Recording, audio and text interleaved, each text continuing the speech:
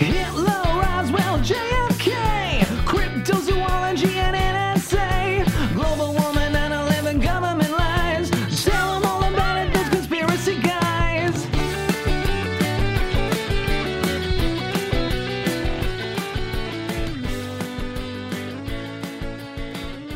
Hello and welcome to another episode of Those Conspiracy Guys. This time we're talking about a dirty cunt from New Mexico. There's a name into fits of giggles already. That tea nearly went all over your fucking laptop. A dirty cunt from New Mexico who would kidnap up little girls and put them in a box and do awful things to them at length. And I think it's possibly, from everything that I've ever seen online or in real life, one of the most rottenest and sadistic and evil people that could ever be named, talked about or mentioned. This is David Parker Ray, aka the Toy Box Killer, and joining me in the hot seat for a very rare true crime experience, the Prince of Parkland, the Redness himself, OG Those Conspiracy Guy, and one of my dear parts of my heart from the hometown of Wexford, Eamon O'Neill. Welcome. Hello. Nice to see you again. Great to have you here, man. It's great to be back in the saddle again. Good in the hot seat, yeah. For a man who absolutely sickens my shite. Absolutely sickens my... Just a terrible individual. Dude, I just asked you to come onto the show. There's no need to give me that kind of hassle. Fuck me. Yeah, this guy is cray-cray, right? I was actually listening to something about this earlier, and they said out of left of field, he's nearly made his way to the top of the serial killer chain. I think so. Like, he's up there. He's a disgusting character. He's like a you know, some Midwestern college team that ended up just getting a couple of good players, and he's just like all the way to the top. Managed correctly. Yeah, they were like, all right, got a few handy wins, got the points, is up the league. Like, this guy, for everything that happened, quite a succinct story. Like, when I heard about this, like, first, I knew nothing of this guy. I had not heard of him. I had heard the Toy Box Killer. I'm like, oh yeah, Toy Box, something. There's not that many podcasts online. There's a couple of good. Rob Dyke has a really good YouTube channel, and he has a little 10-minute video on him. And it's just like, yeah, this guy done this stuff. Crazy, right? When I started looking into it, I was like, this is fucking demented. Bananas, yeah. And it gets worse and worse. And the more you look, you're like, oh my God, that's worse. Yeah, but as I think the rise of true crime, especially true crime podcasts, Parker Ray, I think, is probably going to get bigger and bigger in popularity because of the, I don't know, the torture porn demographic. Some people are really into that kind of stuff. We did an episode on Joseph Fritzl, which was rough enough one, on Jimmy Savile.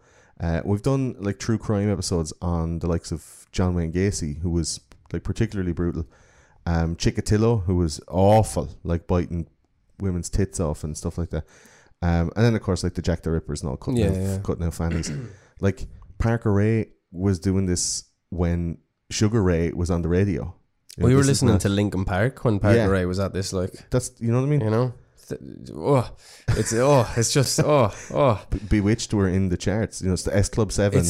We're partying like it was an S Club 7 party, and you can't get another party like that. There ain't no party. There is like no an S party. Club. There's not another party like an S Club 7 party.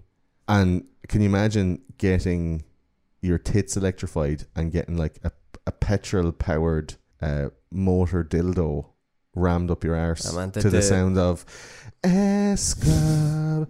There ain't no like, this shit was. It's like a fucking Rob Zombie movie. Like, it's so, and the dogs. Yeah. That's like the tape. It's like all the stuff like Rob Zombie movies, the Saw franchise.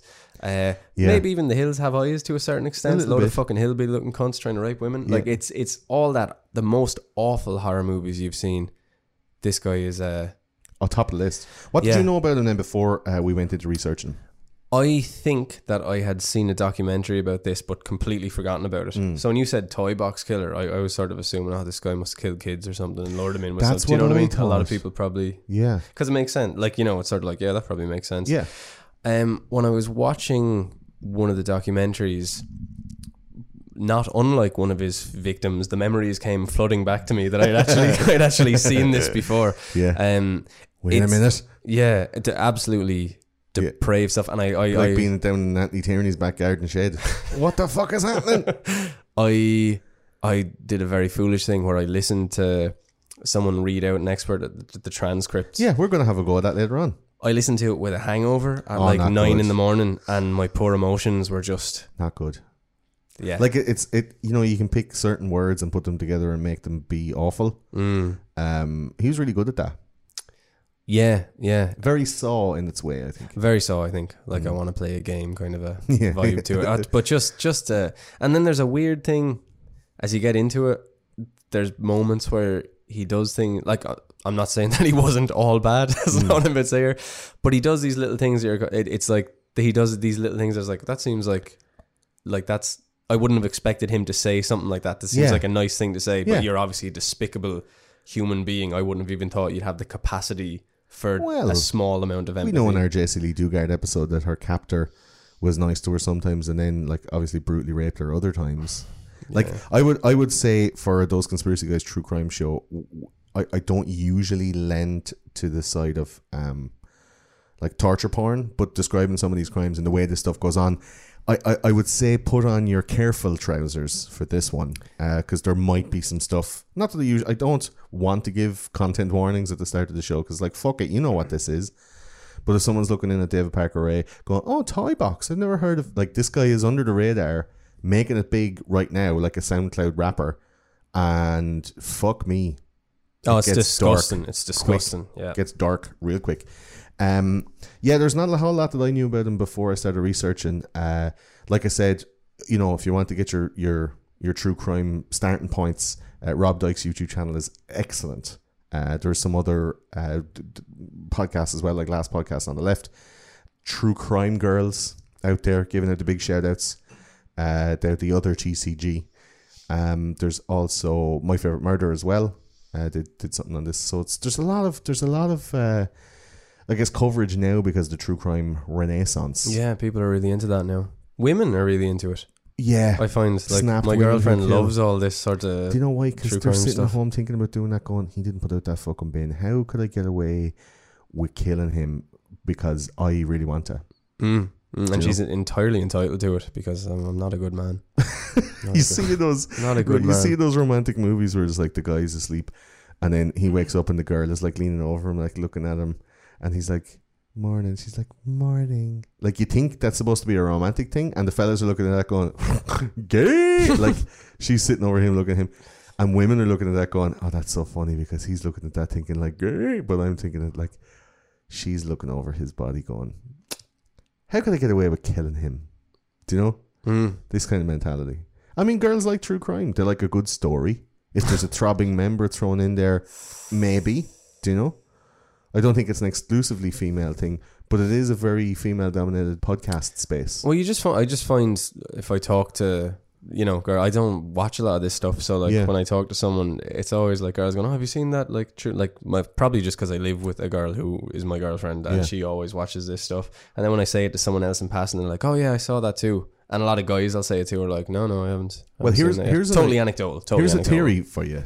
Just throwing it out there. We did an episode on Ted Bundy a little while ago with Emma and Julie from Up to 90 podcast, which you can get on the Head Stuff Network, Up to 90. Check it out. Very funny ladies. And we were doing a thing on Ted Bundy, and I was asking this thing like, why the fascination with Ted Bundy? You know, why fascination with true crime? And they said, because we have to think about it all the time. Yeah. We have to think about our safety at all times. We have to worry about, is this a safe place to go into? Who are the people that I'm with? Is there a way out here? Like it you know, it would be like a cat in a dog kennel where they're like, I go in and I count my steps and I make sure I'm in, but like at any point one of those dogs are like, and your fucking ass is, you gotta get out, chomped. Yeah, that's true. Well, Jana said that to me before. Like, if I've walked home at 4 a.m. loads of times, not even occurring to me that something bad might happen to me. But obviously for her, you know, anytime after 6, you're looking out over your shoulders. You have to be careful. The dusk is down, and you're like, I'm a man of the night. But I mean, I come on your back. At the same time, like I'd say I'd be probably easily overpowered. Yeah, but you don't. You're and not then thinking they don't like go your for sweet booty hole is up for grabs. You know. I don't have much of an arse. But it's not the arse. Or much it's not of the a cheeks dick. they're looking for, Eamon. I don't know what they want from me. It's that sweet rabbit's nostril nestled in the ginger tufty crack of your butt. And, I mean, if you were of that way, you know, if you were out and about going like, hey, come on, guys. Like a kind of a sort of a gay Sherpa. I'll bring you up to the top of the mountain. Let's go. Okay. But like, there's girls out there thinking about that stuff all the time, feeling unsafe on the reg. And it we is. see from these victims here that they were just like out having a drink, or they were out, you know, in a place that's, I mean, shady enough, but you don't expect to have your drink drugged and be brought and put into like this crazy self-made gynecological dungeon, you know. Well, yeah, it's mad. It's but like, I think that the Ted Bundy episode, if you heard Emma and Julie's sentiments on it, it does make a lot of sense where women will be more into true crime. Because it's entertainment, but also a little bit educational. Like if a guy comes up to you with a cast on and you see that he has one seat in the front of his car, you're like, maybe best to run away from this one. It's half entertainment, half education. It's a little bit like us if we watched UFC, where we would be thinking like, oh yeah, man, if I get into a fight, I totally do that armbar thing and do the other thing and hit him like that. Totally. When it happens, obviously, you shit yourself and go, Well, you just get into that fight or flight kind of thing. But like, I'm sure women are watching that like half in preparation and half in titillation. Yeah, because they are. I mean, it's. I think the main. I think for most people, the main interest of it is that like, shit, like I'm made out of the same stuff as this guy. Like we're made out of the same stuff. Yes, he's gone this way, and like if I thought that I could do that, I'd probably be like, okay, I'm probably gonna maybe, I don't know, do I hand myself into the police? Like, what do I do here? Like, you know? Absolutely. Well, David Parker Ray, we'll get on to him now in a second. I just want to let you know about a few things before that. If we leave something out, if there's something wrong, if there's a correction or some kind of a comment that you want to make, you can send me an email, info@thoseconspiracyguys.com. You can also hit up the website, thoseconspiracyguys.com, for all the other episodes and loads of information, articles, videos, loads of this kind of stuff. And basically everything is there. Anything you want to find about Those Conspiracy Guys is there, including all the links to the Patreons and the TeePublics and the Discords and the YouTubes and all the stuff. It's a nice website. I'm pretty proud of it. You can get in there. We're on all the social media: Facebook, Twitter, Instagram, Reddit, Pinterest, me, Vero, loads of fucking stuff. So many. Anything that has a social thing like Snapchat, I get like 5 Snapchats a day. Hey man, love your show. Thanks, buddy. Nice. And then he's like, here's my knob. Squeeze. I'm like, oh, thanks, buddy. Thanks. I think we also have a Discord server. So if for those of you who don't know Discord, it's like a chat room. It's like chat rooms of old. They used to use it for gaming, and it was to take away the pressure of the gaming voice server. So you have voice, video, and text, and I have all the episodes split up into channels. So if you want to go in and talk particularly about something like Flat Earth or, you know, Jonestown, and you have a link and you found a thing you want to share with the community, pop on in there, drop your link in, have a chat. There's over 1,000 people in there now, all having the crack. And if you want to keep in touch with me, I'm like, you can send me a direct message in there. It's a very small community. It's easy to manage, much easier than Facebook or Twitter or whatever. There's also the live chats that happen on appear.in. So if you want to keep an eye out for those, you can get access to those through the lifeblood of the show, which is patreon.com. Patreon.com/thoseconspiracyguys. If you want to support the show, throw a few dollars. You get loads of stuff like extra videos, behind the scenes stuff. You get outtakes. You get early access. All the documentaries are there. You get all the live streams. You can watch them all there before anybody else. Basically everything extra except for the podcast. So if the podcast is not enough for you, you're jonesing for some more, hit up Patreon, and there's loads of stuff there, including a direct line to me. And you get access to live chats as well, where I go on appear.in and we talk about the week's carry on, and you can join in. Right, let's get into David Parker Ray. He was also known as the Toy Box Killer. He was born in November 1939, and he lived with his sister Peggy with their very strict grandfather until he was in his mid to late teens in New Mexico. He was visited occasionally by his chronically alcoholic father Cecil, who would, you know, knock him around a bit, you know, hit him a few digs. The fuck you doing? Get a job. And then he'd give him a load of drink, possibly some drugs, and then some really hardcore BDSM sadomasochistic porn magazines. And his dad was a trucker, so these are probably some heavy duty. I'd imagine so. Yeah. I'd imagine so. The pages that weren't stuck together were just awful. And then eventually, like, you crinkle the ones that are, and you're like, I can see why. How do I make this congeal again? Yeah, this is awful. So his dad's a trucker, alcoholic, away from home a lot. And then it ends up he comes home, drinks a load when he's off duty, because obviously he can't drink and drive, gets steaming, knocks the young lad around, gives him a bad old way of going on, and then for some kind of a solace or some kind of a, I guess, like, would you say there's a little bit of sexual abuse going on in there as well? I would imagine so. I think that being Unreported. bet by your dad and then him giving you porno mags probably is a low tier sex abuse. If you know what I mean, it's like on the spectrum somewhere.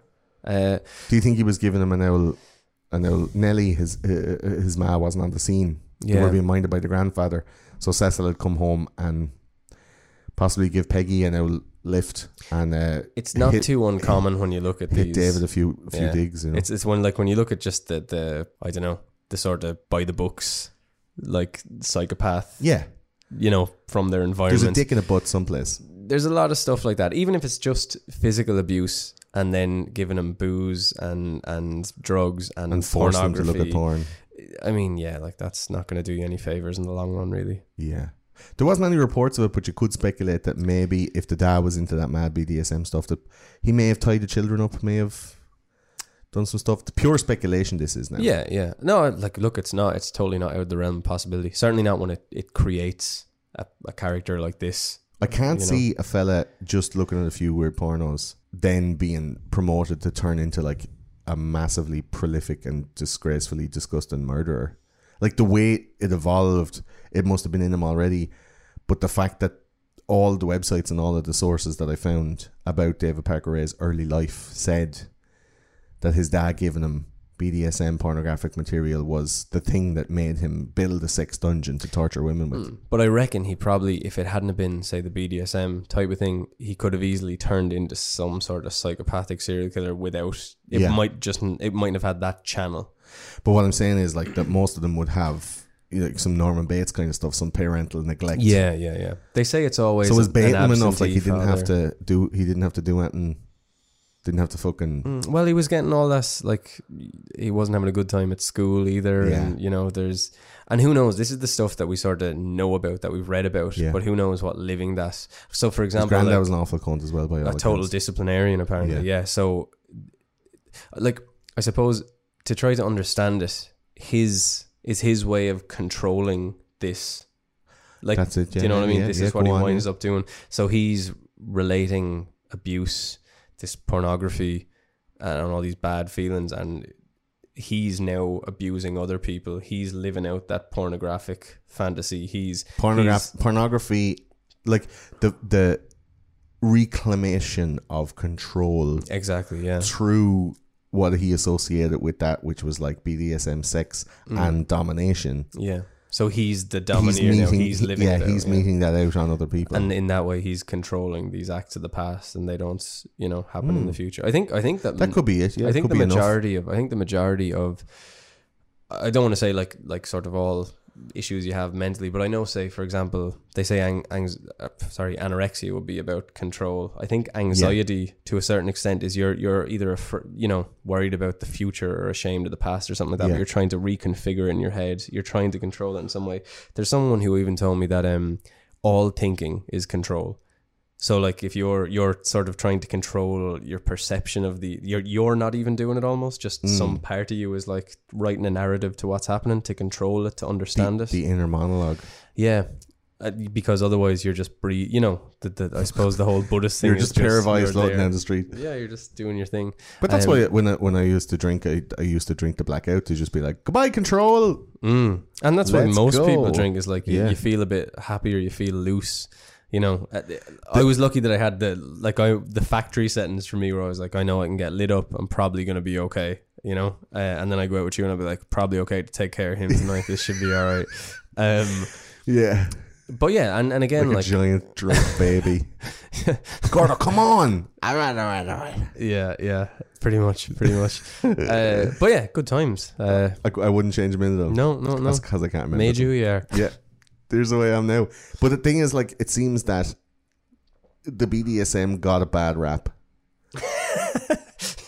I know it's the Toy Box Killer. It's like, look, I know that this fucking trailer was god awful and what he was doing there, but I just want to say I'm all for BDSM. Like, I love. Not that I'm all for it. What I'm saying is that there's a lot of people out there who practice that stuff, you know. And because of 50 Shades of Grey, people were like, "Oh, I'll see you now, Mr. Grey." 50 Shades of Ray. Yeah. I think the thing about this is that anything like nobody is sexually like normal. It's like, oh, I'm the vanilla sex, you know, like everyone has weird hang-ups. It all comes from childhood, and if you look, even if you have a totally what you would perceive as a normal kind of a sex life, if you look into why you feel that way, it's going to go back to something that made you comfortable when you were younger. 9 times out of 10 it's just the psychology of, you know, if you're sort of looking into it and sort of just trying to break it down and be like, oh well, that kind of makes sense or whatever. But the main thing is like, every type of sex is okay as long as people are consenting to it and no one's getting hurt. Like, and this is where we got with Parker Ray, where it escalated from that into something else. Yeah. But what I'm saying is like, maybe he would have just been into, you know, like that, like bondage. People get tied up and they do whatever, but it's all okay. Like everyone's okay with it. If he didn't have a father who was beating him up and doing all this sort of stuff, he had a good sort of family nucleus who took care of him, and it was actually fine. He sees some BDSM porn and he's like, oh, that's kind of cool. I like tying people up, and the thought of maybe being tied up and blah, blah, blah. But he also respects people, has empathy for people. But also I think there's an imprint put on a young man's mind. I remember the first porns that I had seen, and I'm like, oh yeah, still sometimes remember them. So be like, oh, remember that one? Sky, SKY, something Sky. Old school. Yeah. That's like my inner search engine memory. You know, when you just like compartmentalize your porn searches into your brain, and you're just like, right, you don't think about it all the time, but when you need to, you're just like some Rain Man for like porn stars' names. But what's funny is that we grew up in a time where there wasn't instant access to, like, you know, every it wasn't possible... instant, it was dial-up. So like, well, even before dial-up, even before you had, like, I remember, like, you have a video that was passed around the class. But even before porn, there was like, you had video game magazines. This one had like Lara Croft picture, and you're like, she's kind of good looking. But there wasn't. What's interesting to me, her polygons make me feel weird and my willy. Yeah, but what's interesting to me is that something like this can happen with no fast internet, no like huge catalog of crazy pornography. It kind of makes you worry a little bit. You go, well, is this like, are there going to be loads of fucking mad people in the future who just, you know, they've seen this, they had a bad upbringing, but then they had porn and it just was like, it doesn't make off the deep end. I don't know, or maybe Ted Bundy blamed porn as well. They all, but they all blame porn. Like they're people who can't feel anything. So like, porn is probably on the one of the only things maybe that they can actually get any emotion from, get any... The thing that I'm getting at is that with this case, a lot of the time the BDSM part is vilified because they're like, oh yeah, this is really bad, and you know, where there's a lot of people that I don't, but there's a lot of people that do enjoy that stuff, the binding, the pressure, you know, that's a totally normal sexual proclivity. But it seems to be vilified here because it's like, oh yeah, and he showed him BDSM porn, and what happened? He turned into a monster. Yeah. So in the UK now, there's a certain types of porn that are banned, and all, like face sitting and all this kind of stuff are actually like. They're about to bring in something where you have to sign up if you want to go to porn sites or something. You have to publicly say, I want to go and look at this site in public. I'd be like, yep, no bother. But maybe that brings back magazine sales. I don't know. Like, who knows? I remember having like videos passed around the class of like not, you know, vanilla. But it was like, some of it was pretty weird, but it wasn't like, do you know, you have some young one and she has her tits like taped up so the ends of them turn purple, and she's getting throat slammed by like 7 guys now. Like, that stuff is like pretty speciality for the man, the discerning man who appreciates that kind of stuff. And I just think that particular point of his dad was giving him BDSM porn is on every website. The information that we're going to go through now, I had to glean from maybe like 50 links. Yeah, I think bits of information. I think that, but that was at the top of everyone, top of the column for every single one. I think that the reason is you're trying to make sense of it, and it's maybe the only thing that they have, you know, chronicled that sort of says, okay, well, there's a through line here to here. I think that if he was the kind of person who wanted power and control, like you see, like that, it's the fact that he actually did this, actually made this horrible, like, sex dungeon. That's the thing that gets you, because the rest of the serial killers are very like this. They just don't have a home base. Then again, you had didn't Dahmer try to make sex zombies in an apartment? I mean, John Wayne Gacy would bring them all home to his house and then dig up the porch and put them under the porch. Ted Bundy would bury them and leave like a treasure map for himself, and he'd go back later on and dig them up and fuck them again. Which is weird. You know, it's maximizing your resources. But like I think if they had, like, they're talking about a town here with 1,300 people in it. Very small. Like, there's a guy with a trailer. I suppose he has the dude. land. He's a government worker. Yeah. I don't think there should be any government workers. This isn't bound to the going postal. Yeah, let's blame you know? let's blame government employment for this rather than BDSM porn. Well, let's keep going. And he developed a fetish for this then, understandably, and he became obsessed. It says in all of the articles on David Parker Ray, he became obsessed when in the time when your wanking career really takes off and you start to lock in those sexual preferences. Yeah. You know? And it's kind of out of your control too. That's the scary thing, is like, what if you just saw this thing that day and then it was like, you just have a thing for unlucky blondes now or whatever. Yeah. His sister one time found a load of disgusting and graphic drawings in his room, which kind of ended up giving him a bit of a hint as to where his mind was at. People started to get worried. Like, it's like, why is he drawing like crazy murder, choking, like pulling apart female bodies and stuff? This is weird. Drawing his own, because he couldn't find something extreme enough in the porn mag, so he started drawing his own stuff or whatever. I remember trying to draw like hot women when I was like 14 or make your own porn job. But you're a very good artist though. I was okay. I wasn't good enough to you should draw it and then put it away and come back to it a few weeks later when you forgot to draw it and you're like, oh, who drew this? Oh, this is pretty good. Surprise yourself. But it was always very, like, it was just obvious. Post it to yourself in a letter. And you open it and you're like, oh, back in a minute. Yeah, but it was always like, you know, because you're what, like 14, you're drawing pictures of like boobs and stuff. Like, I remember everybody in school was just drawing pictures of women trying to, like, and there was one dude who was the best, and they were like, oh, draw us a picture. Liam Mann in our school. I remember him because they were like, hey, Liam, and he just draw page 3. But every school had one. Amazing. Every school just had. He's probably like the best artist. He's ever really now, successful whatever. artist. Of course, why wouldn't he be shamed by his page 3 career? But like that's the kind of thing, is that, you know, you're sort of like, oh, hot. So I mean, the regular stuff for teenage boys, what, big tits, round asses, skinny waists, you know, like that just obvious sort pretty of stuff. Pretty face, nice personality, some fucking interpersonal skills. Come on, Eamon.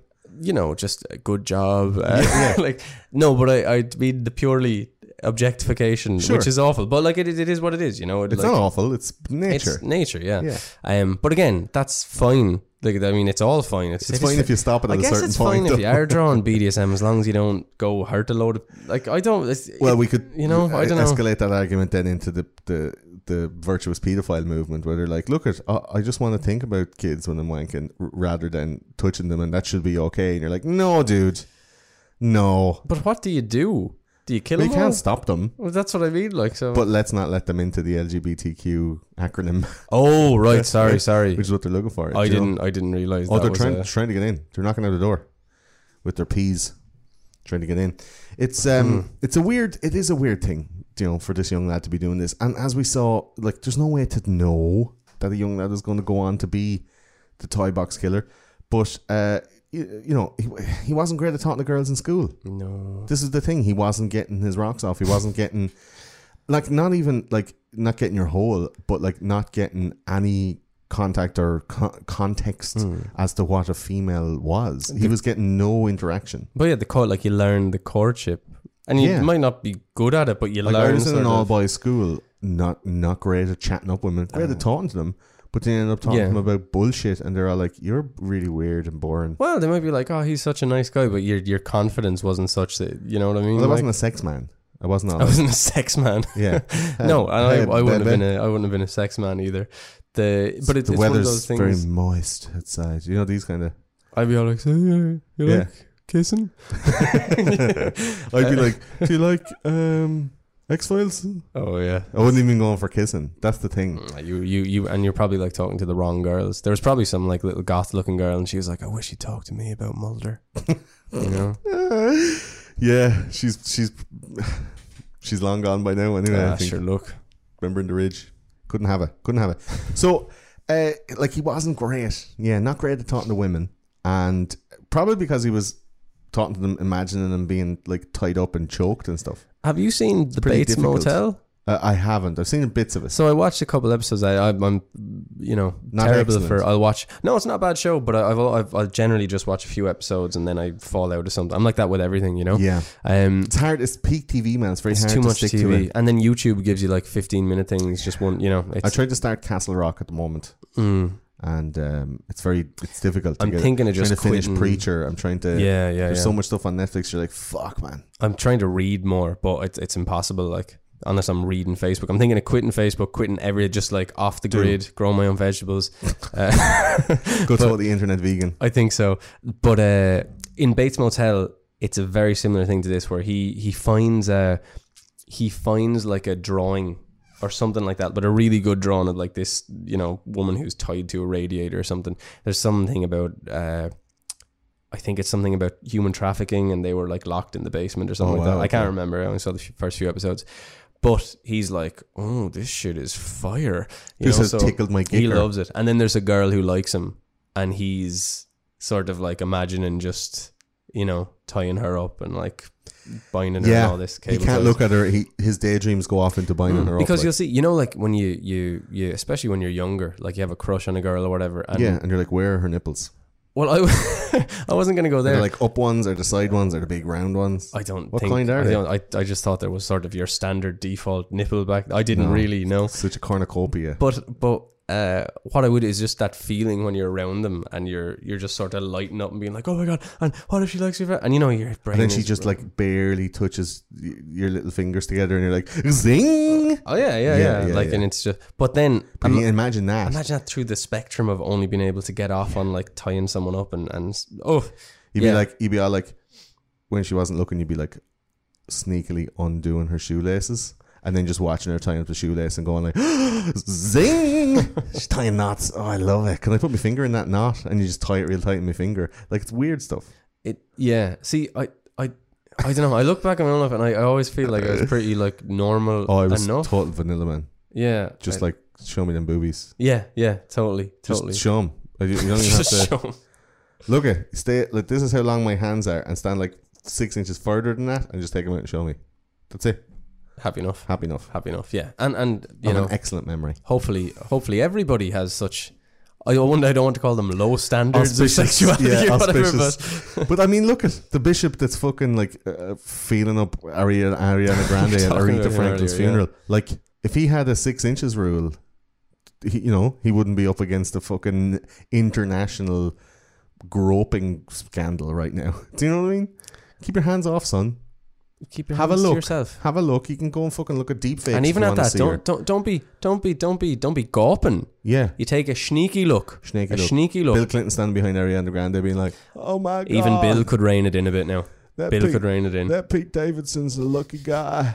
Oh my God. Maybe I'll do an impromptu speech for urethra. Ariana, come over here. I want to say a few words. So yeah, he was bullied in school as well, David Parker Ray, and he was made to feel like an outcast. And of course, all these things, the confluence of all this stuff is going to come together to make him a mad cunt. Absolutely bananas. So his skill was well used in the creation of his torture devices and sex dungeons, because he was a qualified mechanic after school, and he learned to fabricate with metal. So it was probably easy for him to put all of these machines and devices together, including the basement itself. We're talking about the toy box now. We'll talk about it in more detail in a minute. Yeah. But there's this, basically, like on his property, there was a big container, and in it was a dentist's chair or a gynecologist's chair. And he put people in and strapped them up with these red straps and do awful stuff. And he made all these devices himself, like bespoke sex torture devices.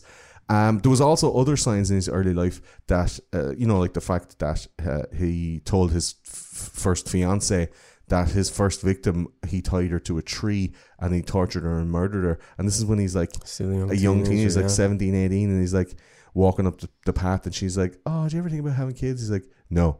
Come here, do you see that tree over there? Like, weird. But you do, again, with a lot of these serial killers, it sort of seems like they want to they want to say they've done it. It's hard to Of know. course, Do yeah, you know the what I mean? braggadociousness. But you would imagine this does not seem out of the realm of possibility for a crazy asshole like this guy. This seems like in fitting with He's this just trying to just testing the waters with people to say, come here, would it be weird to tie someone to a tree and then do like a true detective on them?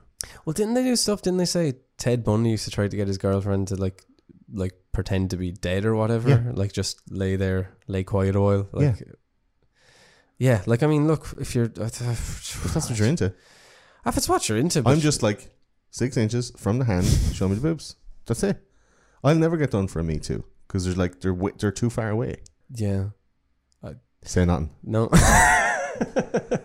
So Parker Ray, he would often target vulnerable women such as drug addicts and prostitutes. And according to Cindy Hendy, who was his long-term girlfriend, it was because they were easier to control and no one would come looking for them because they were like vagrants, vagabonds. Cindy was Parker Ray's girlfriend for a long time, and they got off on committing these awful acts on women in their capture. She had also had a previous boyfriend called Dennis Roy Yancey, and both of them together, later it was found, killed Yancey's ex-girlfriend Marie Parker, no relation. Hendy then graduated onto Parker Ray as her murder beau, and they ended up committing a load of fucking murders together. Awful stuff. Just on Yancey. Yeah. Right? Because Yancey? just to give you an idea what the characters, I don't know if you have this later on in the notes. In the town of Truth or Consequences, yes, they had to cancel Halloween because him and his friends were going around murdering animals and just basically being obscene assholes. And I assume this is when they were young. This is when they're teenagers or whatever. Teens. So a whole town had to cancel Halloween because of First of all, let's roll back to the name of that town in New Mexico. Truth or Consequences. Good name. What the entire fuck is that as a name for a town in But America? It was in Elephant Butte. Elephant Butte. Butte. How do you say it? I don't know. Let's call it Elephant Booty. I like that. I think it's Butte, but I'm going to call it Elephant Booty. Yeah. Truth or Consequences is the name of a town, and both of these towns were basically like either sides of the river. Yeah. And Yancey and his mates went on a kind of an ET let's ride around town on our bikes, Stranger Things style, but instead of like saving a benevolent and peaceful extraterrestrial, they would murder cats and dogs. And if E.T. was there, they would have been the kind to put firecrackers into his rectum, which would have been terrible because E.T. already looked sort of like the inside of a rectum. So that's ouch, ouch. Just giving himself the old hemorrhoid cream. But I mean, like, first of all, a load of dead animals might make Halloween better. I don't know. Just playing devil's advocate. No, I'm obviously joking. Like, that's the kind of craziness that they had. Like, it seems like a scary town to live in.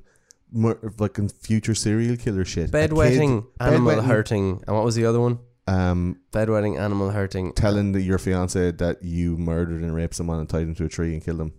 That was up there. That's definitely in the top 5. There was something I read the other day. It was bedwetting. Bedwetting. It's bedwetting, obviously animal harming, and there was another one. Vaccines? Are they blaming vaccines? I think it might have been vaccines. Yeah. No, it was one they not disproved it, but they sort of said this is too much of a reductive way of looking at crossed eyes. And if you keep doing this, those people that do that, they're just like every now and then they just go, yeah, just like the neck. What's his name?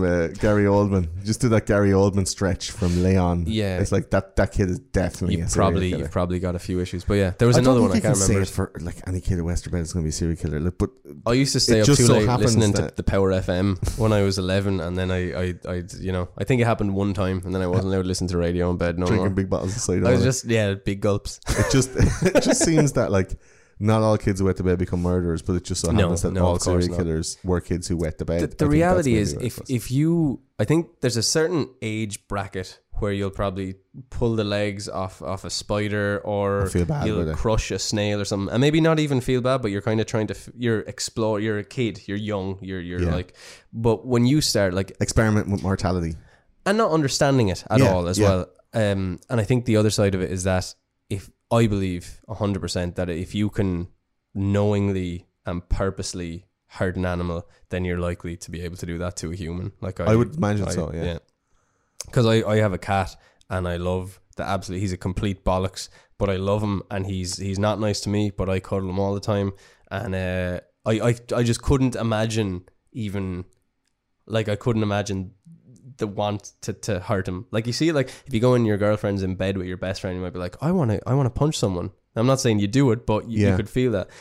But with an animal, why would you hurt an animal? Do you know what I mean? Like there's no, because cats are assholes. No, my cat's beautiful, man. He's the forest cat. And he has this hair everywhere. Our house is like a sea of floating cat hair. It just an asthmatic's nightmare.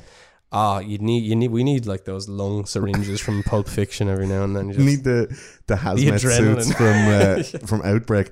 I think that I read the other day about cats. Did you know that they have the toxoplasmosis? No, they have the breadth of. There was a test on. They have the breadth of emotions almost similar to a human. That they can feel the same amount of emotions, including melancholy. Then they have anger, disappointment, regret. But they don't have the happy emotions. They do that as well, but they're my go-to emotions when I'm listening to emotions.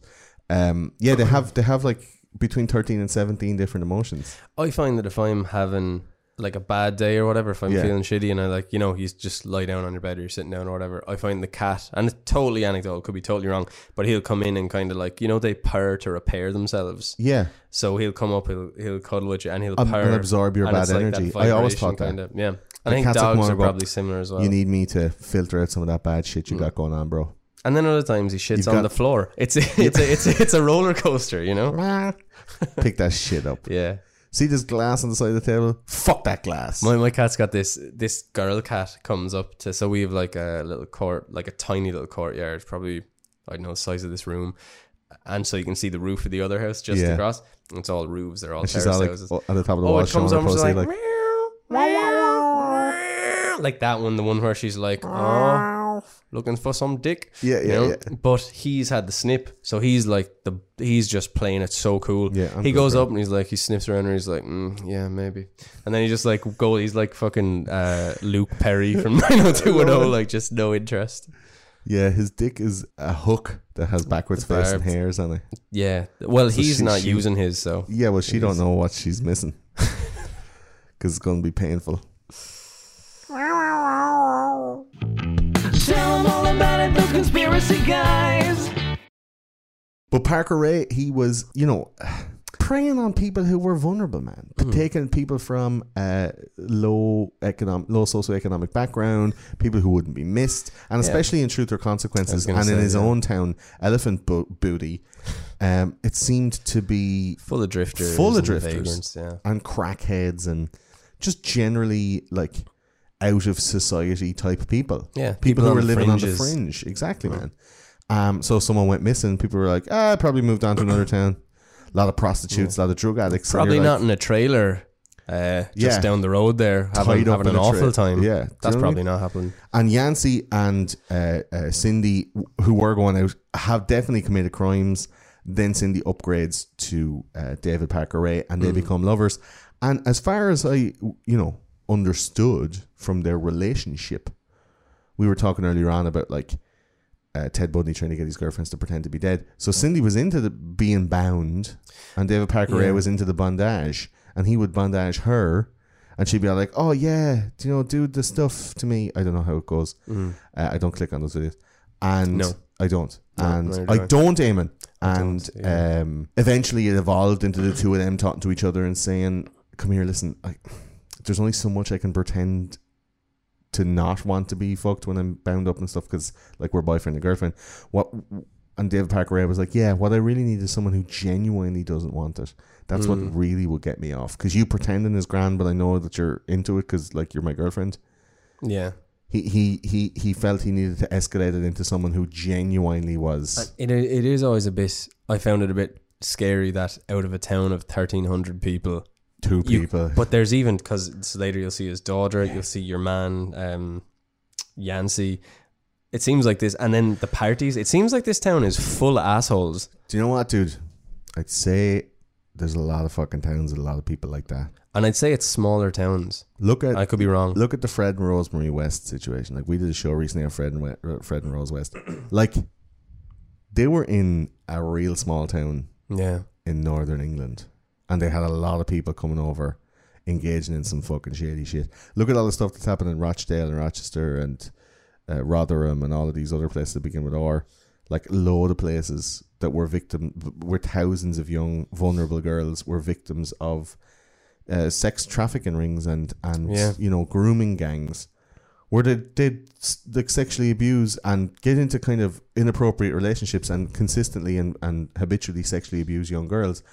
Like, that stuff is happening way more than anybody thinks. Look at Pennsylvania, man. The church was all over that, and there was loads of other people involved too, and no one ever did that. And like, pedophilia, as Corey Feldman said, is the number one problem.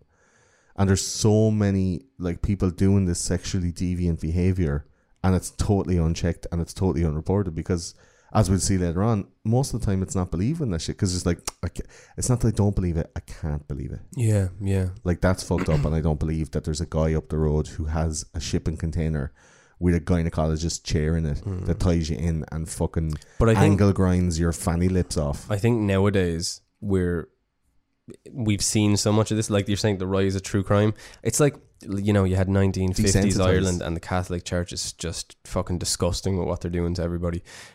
But that not that it can't happen now, but it's much more difficult for that to happen now, because now if a kid comes home and goes, they just go on Facebook, the priest did something to me, yeah, your dad be like, let's go. Like, you know what I mean? Like, a priest is getting bet. Like, it's going to be like Exorcist 1, 2 and 3 down at that fucking seminary. You know, his ass is getting lit up. Yeah, I think. But you know what I mean? Like, people will believe. The child that will tell, though. That's the whole thing. Is that and this is what David Parker Ray did. There was profiling going on. He picked the right people who were vulnerable at the right time. And this is very like, I watched. There was a new thing on Netflix. It was like Inside the Mind of a serial killer was one, then there's like mass shooter is a different one. The other one, insurance salesman, pro gamer, yeah, because they're a new breed. But they're basically saying just that evil, all these just evil people. bad people. Yeah. With better than me, it's Street Fighter. But they're saying there's these stages. So one of the stages, the aura stage, they call it, and that's when you're fantasizing about this stuff and you can't stop. And you're like, it's the wanking in the window. That's what they're doing. Well, like, that's when you're going towards it. But the aura is like, it's all fantasy. Then you've kind of gone out and you're like, all right, well, she needs to be whatever, like 6 foot, blonde hair, blah blah blah. Death by Snoo. Death by Snoo. But they go out and they kind of try to find that person. Then there's one called the wooing stage, where they actually try to get them to come somewhere, give them a lift somewhere, or whatever. And then it sort of ends with basically rapey sex, murder, and then a bit of necrophilia topped off. And that's the other stage afterwards, right, is like smoking this a massive in depression. bed afterwards. It's just that was great. But apparently terrible depression, because they've done this thing and it didn't actually reach the heights of what they thought the fantasy would do for them. So they wind up that they take mementos and blah blah blah. They wind up doing it again, but it can never. It's like, it's not even like heroin, because you do it the first time, you're like, that was awesome. But this is like, that wasn't this as show awesome. Brought to you by heroin. Bing! Fentanyl. Yeah, I get what you're saying. It'll never ever live up to the fantasy, but you're keeping on chasing that like rape. But they're trying to, and they're trying to like escalate it. So I think that's probably why it starts off. Like you said, he probably did tie a girl to a tree, and then he was like, but what if I had this thing? What if there was an elaborate mirror system and they had to, and what if, and if it did, and like his fucking fantasies are batshit crazy. Yeah. Like, it's like the fucking Decepticons inside it's in the so toy awful, box. like bananas. Well, Parker Ray, the way he would get these girls to do the thing that he wanted, he would brainwash them using MK Ultra mind control techniques. Government employee who used MK Ultra. Well, he was just a janitor for the state park. To be fair, yeah, he wasn't. Yeah, he's not an FBI agent. But they would be promised to be let loose if they cooperated with whatever like crazy sex games were going on. He used to drug them with sodium pentothal, which is truth serum, and phenobarbital, which is what they make Xanax from. So this is like Remember Me Nots, Job's. Yeah. Job's Remember Me Nots. Forget Me Nows. Forget Me Nows. Yeah, the Forget Me Nows. Forget Me Nows. Remember Me Not. Which you ironically forgot. That's crazy. Whoa. So both these are used as like psychohypnotic drugs, and they make it extremely suggestible. If you remember Brugmansia from long and ever ago, a few years ago, the South American drug, which is a white powder that the lads will go like, I'm blowing into your face, and then you're like, your wish, master. And then they're like, right, come on, we'll go upstairs and like take everything out of your apartment and bring it downstairs to the lobby, and you help them do it. And you wake up in the morning going, hey Chuck, the guy at the front desk is like, hey Mr. Papadopoulos, what happened to you? What happened to all my furniture? Oh, you and some guys, you brought it down from your apartment last night. and you got a truck to come and pick you. Were totally okay with it. You gave me $5 to keep my mouth shut for some reason. Like, Chuck. Yeah. Some Brugmansia shit, But that's the thing, yeah, bring you to an ATM and just have you clean out your bank account. And you do it. Yeah. No problem. And you'd be happy to. These women were all of high-risk lifestyles. They were abducted pretty much in the same place from the same location, the same establishment, same bar, which is fucked. And they were almost always alone, and they had their drinks drugged or were socially engineered in some way. Like, he had his method down. Yeah. And, yeah. Basically, Yeah. and he probably knew it's a town full of drifters. You have people coming in. Just pick the right one that won't get you caught. So and so got drunk tonight. I'll give you a lift home. Yeah, bada bing, bada boom. This is it. Well, Parker Ray had only one child called Glenda Jean, or Jessie Ray, we should be referred to from now on. And she was born very young. She was very young when she was born, but she was born from an early marriage with David Parker Ray and his first wife. Yeah, he had 4 wives altogether, I think. Was it? Or did he have 4 divorces and then he married your one? Yeah. Very lucky. Those other women. Can you imagine every divorce? I bet it all went the same. They were like getting into a bit of light bondage, and he was like, thinking about taking this to the next level. It's like, dropped. Yeah, I can't. Sorry, David. Fifth time's a charm. We can't do that. Yeah. Or maybe they're just, the muscles in their anuses just gave out one after the other. Well, I heard Cindy Hindi was one of those. She was like, she could bait anyone. She was like, she was small, 135 pounds. She bait women who are 250 pounds. Yeah. And you're like, yeah. It's like pound Give for a pound. bait and take a bit. Pound for pound champ. Yeah, it's well able. It's like the Conor McGregor getting tied up and fucked. I'd like take this opportunity to apologize to absolutely no one. You'll bleeding do nothing, Dave Parker, right? You'll do nothing. Do nothing to me, anyway. You won't be able to keep me down. You can't keep me down. Me jiu-jitsu's too good. Tie me up and do some groundwork. Ground and pound my arse. Every fight starts standing up. In 1999, when Jessie Ray's daddy was arrested, she went public with the fact that he had, done a whole load of stuff back in the day, and that she said, I reported it back in 1986 and no one would listen to me. I reported it when it was at its height, and the cops told me to fuck all the way off because they're like, no, that can't be true.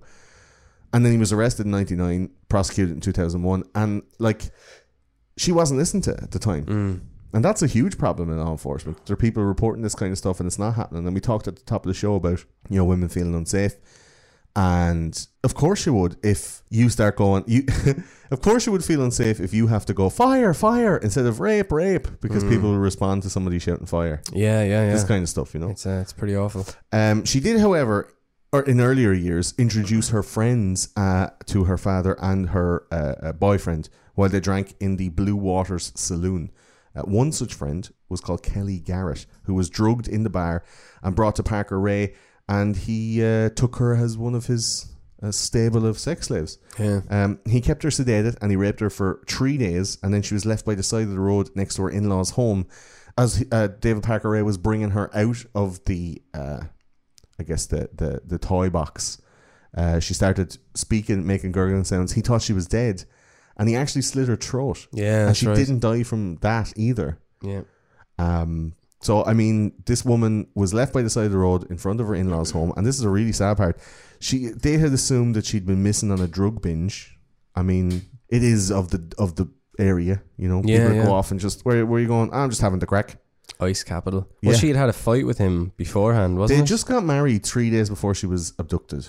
And they had a fight that evening. And she went out for a walk to clear her head after the fight. Went for a few drinks. Yeah. Someone slipped her a Mickey Finn.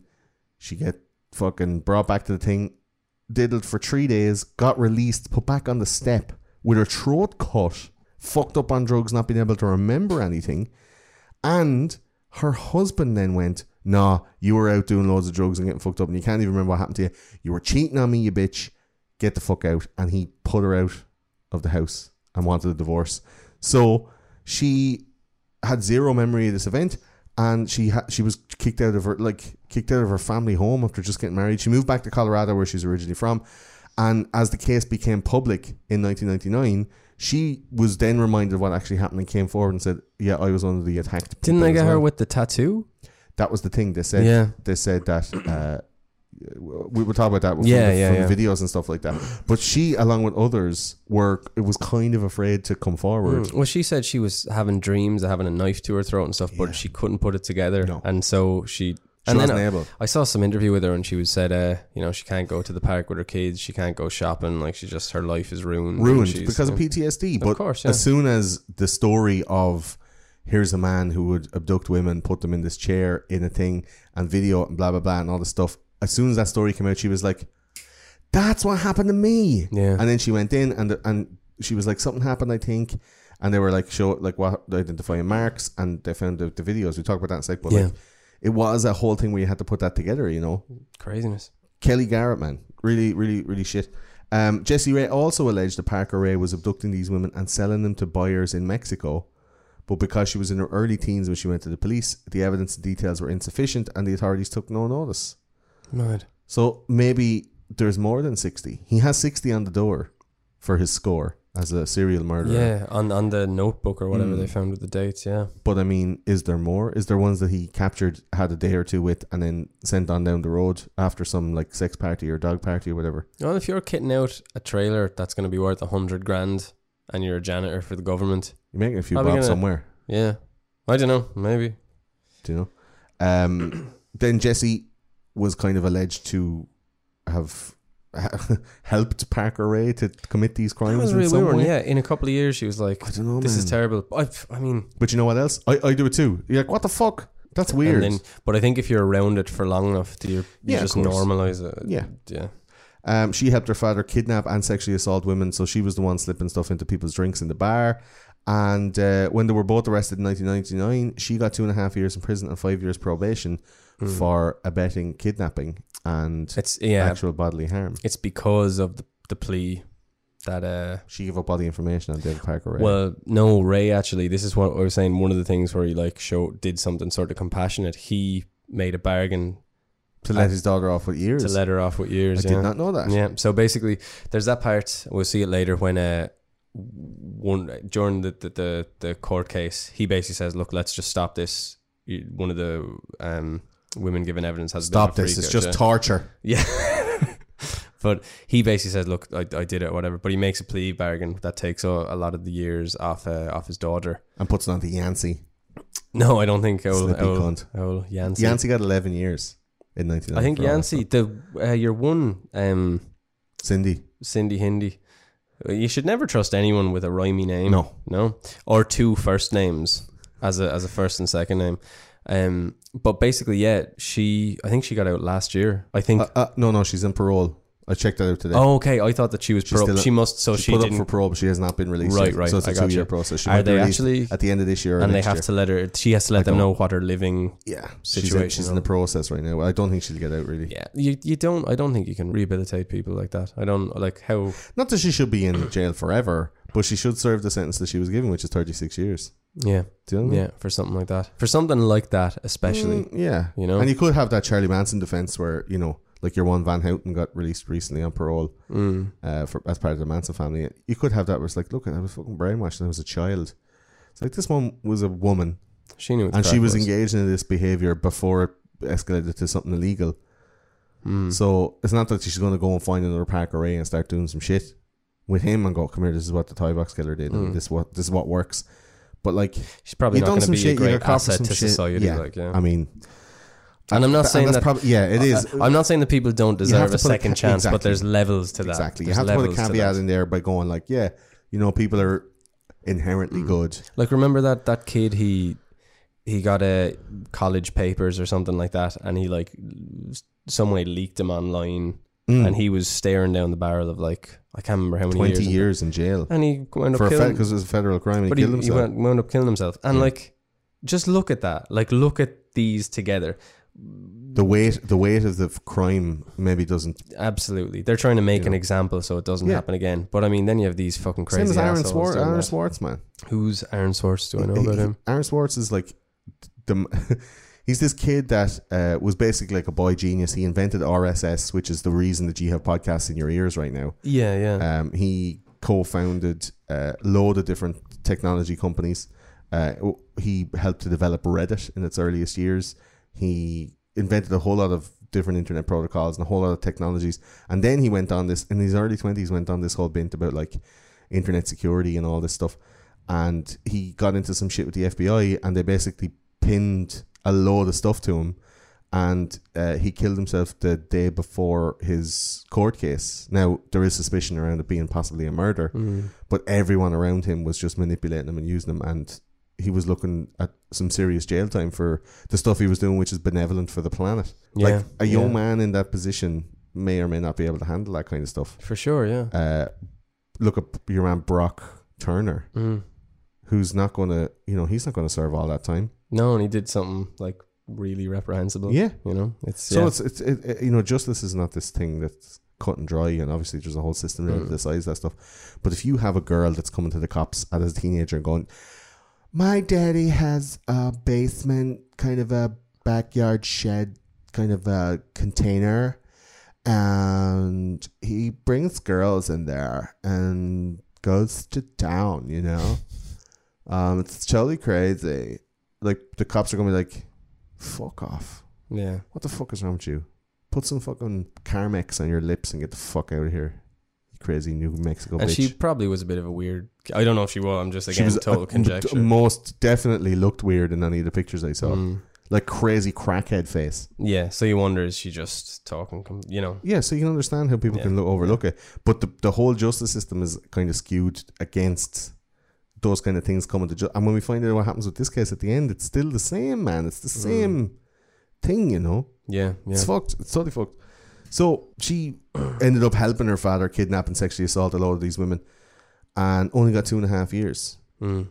Like you said, is it from a plea bargain? It very well could be. Yeah, there was something, again, I just saw it in one of the documentaries, and it was one part, because I remember thinking to myself, I was like, Jesus, 2.5 years isn't really enough.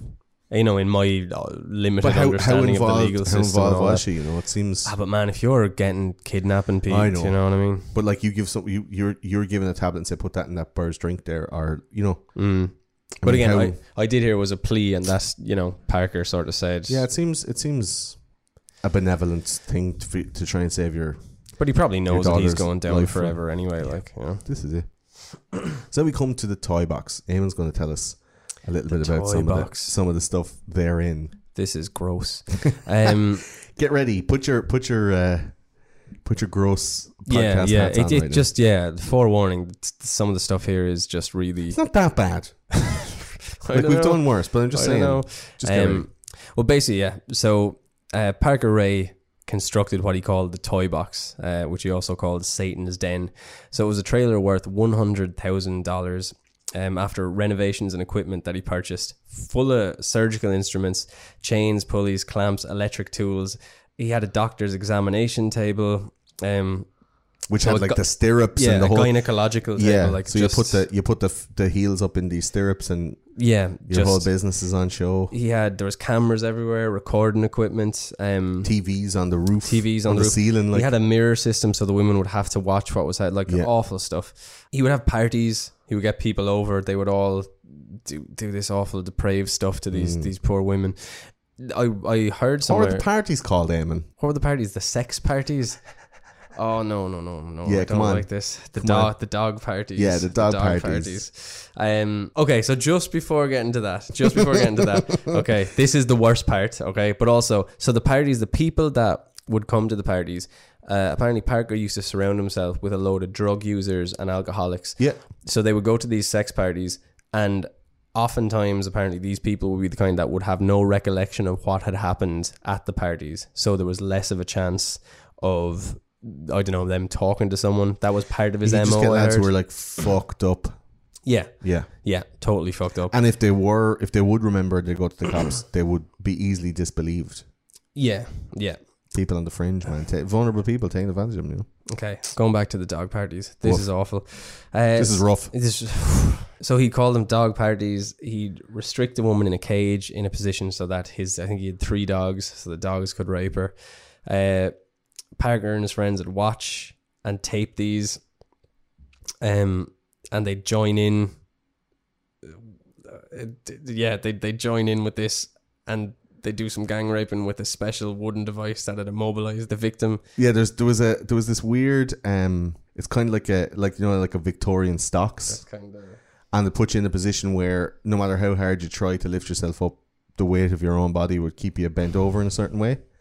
It was like like a pew in a church mixed with a stocks. And there's a picture of it online, and you just put her into that, and there's like, it's like, you know, those stress positions that like Russian prison guards put lads in. Yeah, where you get your arms and they bend you down and they put your head down between your knees. So even if you tried to push back, like there was no way to wriggle out of it. And you know, the lads would just line up behind her then and do whatever. Like the dog parties thing is like, that's humiliation. Oh, and that's what he wanted. He would get the woman into a cage, like right down like a magician's assistant. But he leave the back of it a bit open, completely domineer them. Yeah, and there's even, and he'd be smearing pheromones and stuff, and the dogs would be going mad. And and he said he had like a German Shepherd that was particularly, and he in one of his tapes he described its penis, and it just fucking awful stuff, like awful stuff. Rough. But this is the kind of stuff that he was in. It's like very, very extreme cruelty, extreme sexual delinquency and it's just complete disregard deviancy for another human being, you know. Absolutely. So yeah, the victims of all these crimes were basically found and kidnapped from near the same place. So it's not uncommon to see this with other serial killers. Yeah. So Dahmer picks up his victims at the same gay bar. Gacy picked up young teens at a bus stop, and David Ray Parker would pick up his victims at that Blue Water saloon that Gordo was talking about a second ago. Yeah, it's like you try the thing and it works, so you're like, oh yeah, cool, no, I have it now. I know how to do it. Do you know? Yeah, yeah. And it's just maybe far enough away from where he is. Yeah. It's like for Dahmer, he was going to the same bar, and if it was again a transient community where, you know, some guy would go to that bar one night and he might not go back again for another month, and people wouldn't miss him if he didn't show up, and this kind of stuff. Gacy was picking up people who were vulnerable. They were looking for a lift. They were young men who were, you know, susceptible to coercion. Hey, you want to get in the car? You know, John Wayne Gacy was like a stand-up member of society. He was part of the Shriners, or he's part of the Rotary Club or whatever it was there. And people were like, oh yeah, it's Mr. Gacy. And you get in the car, and then the next thing you're in the fucking basement. Yeah, yeah. In the crawl space, you know. So Parker Ray will go into this bar. You see a girl fucking leaning over a Scotch neat, and just be like, okay, drop a couple of fucking phenobarbital drops into her drink, and it's off fucking shaky legs good night time. Yeah, yeah. And so people who survived corroborated that this was the method that he used. This was the last thing they remembered, I assume, or, you know, before they woke up in the toy box. Hendy and Yancey were the captors of some of the women, and Parker Ray picked up a few on the road himself as well. And yeah, so there's a lot of stuff. He's an opportunist. He's a predator. Yeah, you know. And he was waiting for these girls to leave, and then he would pick them up and offer them a ride home. Or Yancey and Cindy would be in the bar, or Yancey and his daughter would be in the bar together, and Yancey would do the lifting, and it was kind of like a 4-way effort, to be honest. Yeah, yeah, like. Yeah. The toy box killer, David Parker Ray, is named as the one guy, but there was a lot of other people in the operation to get these women back home. Yeah, for him, you know, just awful stuff. So he also kept trophies of the victims. Again, super common thing with like serial killers and sort of people, psychopaths. And there's a page on the FBI website where you can see the jewelry recovered from the toy box as well. There's hundreds of pieces of jewelry. Really? Hundreds, like earrings and brooches and pins and necklaces and hundreds and hundreds of bits. Yeah. And it's an FBI.gov, like, you click it and it's like, fuck. Load of earrings, like, loads and loads of stuff. Awful. Like, if you saw that out on the table, you'd be like, that's 100 people. Do you know? Yeah. A lot of fucking people.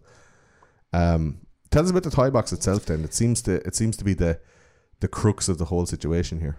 Yeah, so the toy box itself was at the back of Parker Ray's house, located in that town, Elephant Butte, that we talked about earlier, right next to Booty, right next to Truth or Consequences. That was the thing, when I was actually watching the documentary on this, I like with Truth or Consequences, like, is that like a nightclub? Yeah, or I didn't know. It took me a little while to. But in America, they have towns like, you know, Forgetfulness, Illinois, or like, you know, Ennui, Louisiana, or something, like some weird fucking names, you know. I suppose so. Truth or Consequence. I suppose it's like, or Consequences. It's like, welcome to Disappointment, Idaho.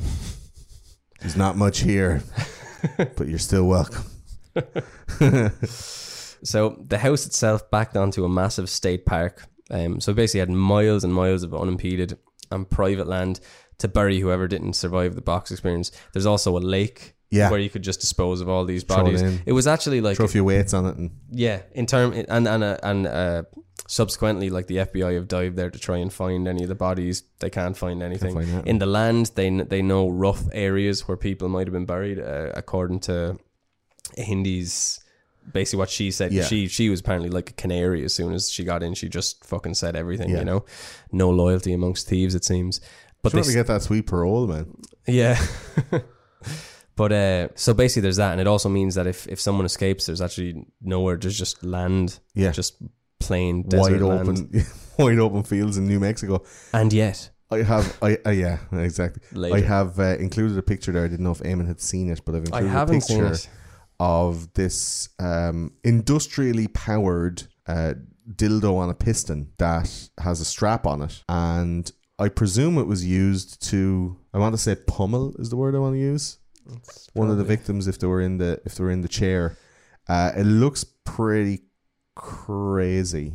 It looks rough. It's like somebody's forearm on a dildo on a stick hooked up to like a battery engine, like a piston engine. Yeah, it's gross. You can only imagine if that's just one of the one of the prolific ones. Amount of stuff that he had there. Yeah. Serious amount of stuff. Well, the Toy Box tapes were not released to the public, but the transcripts have been released.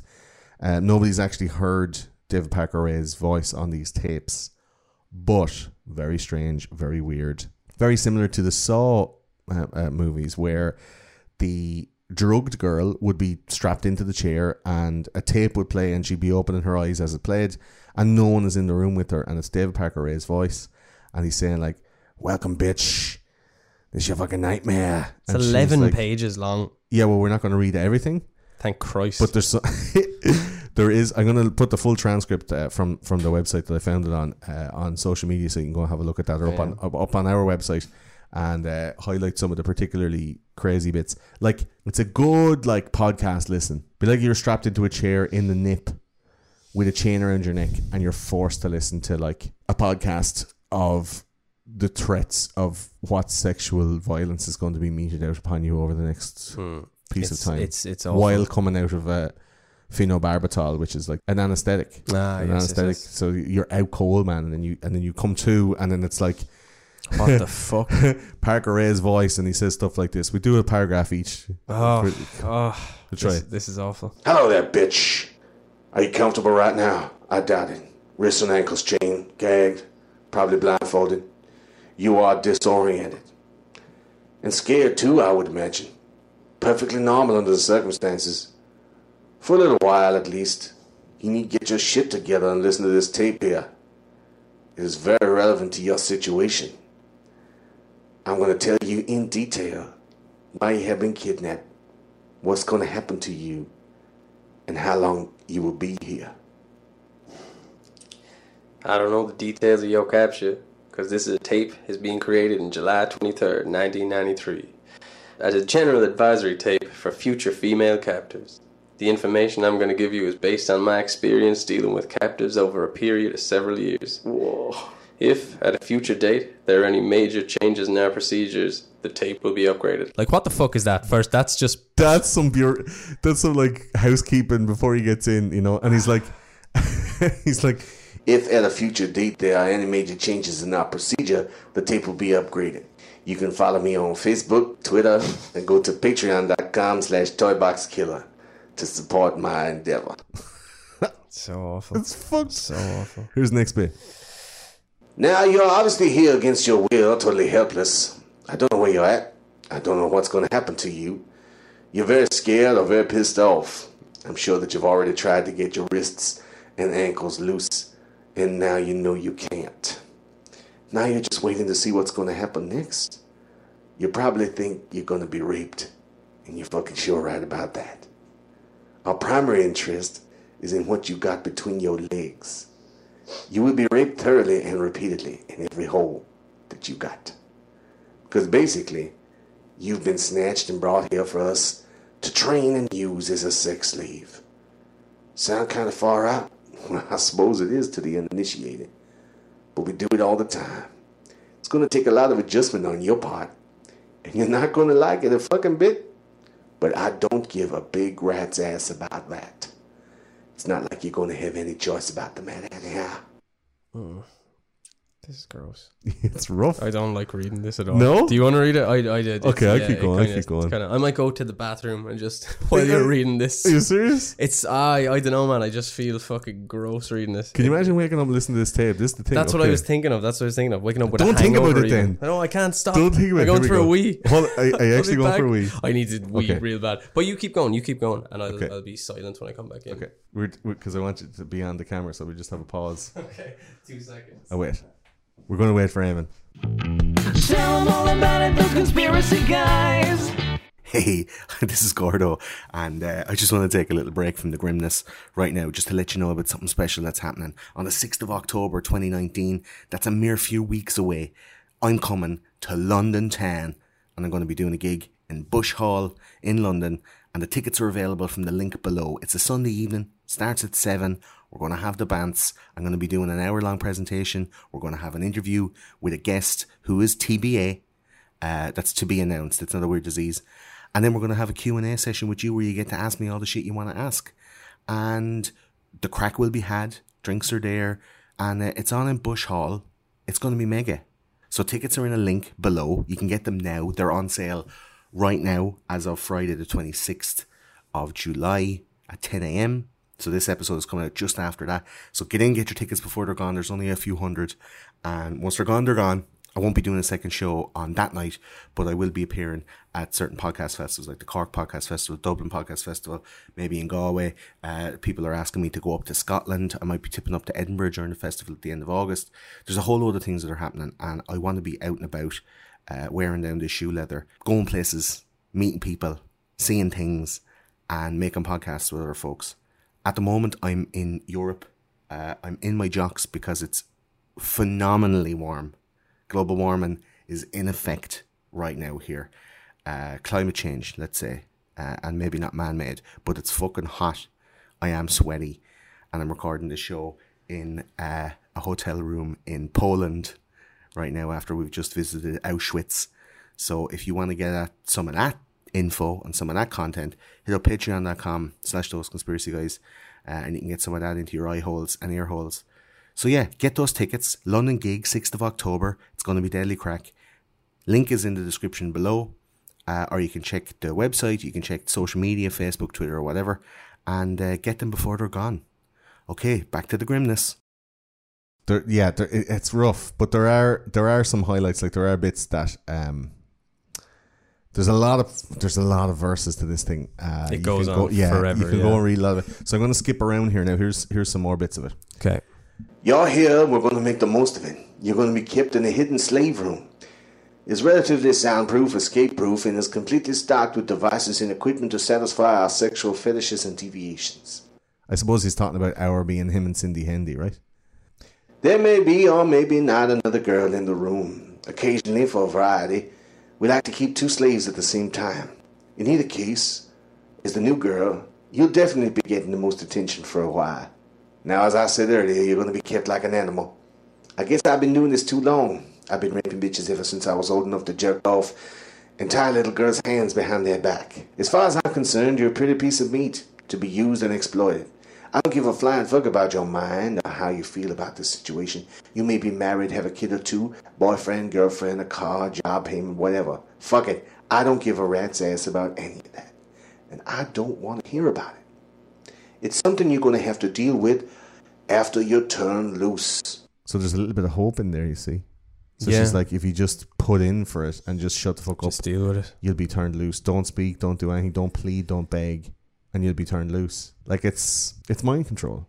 It's implanting those suggestibilities. And it's showing how much of an awful person he is, that at the very start, I guarantee he's looking to see the fear in the victim's eyes. Well, like I'd say he's getting filming off it. on that. I'd say he's filming it, like Saw. Just, God. You can't even... You can't. You can just read it and let the people decide, even. It's tough. I make it a point never to like a slave. And I fucking sure don't have any respect for you. Here your status is no more than one of the dogs.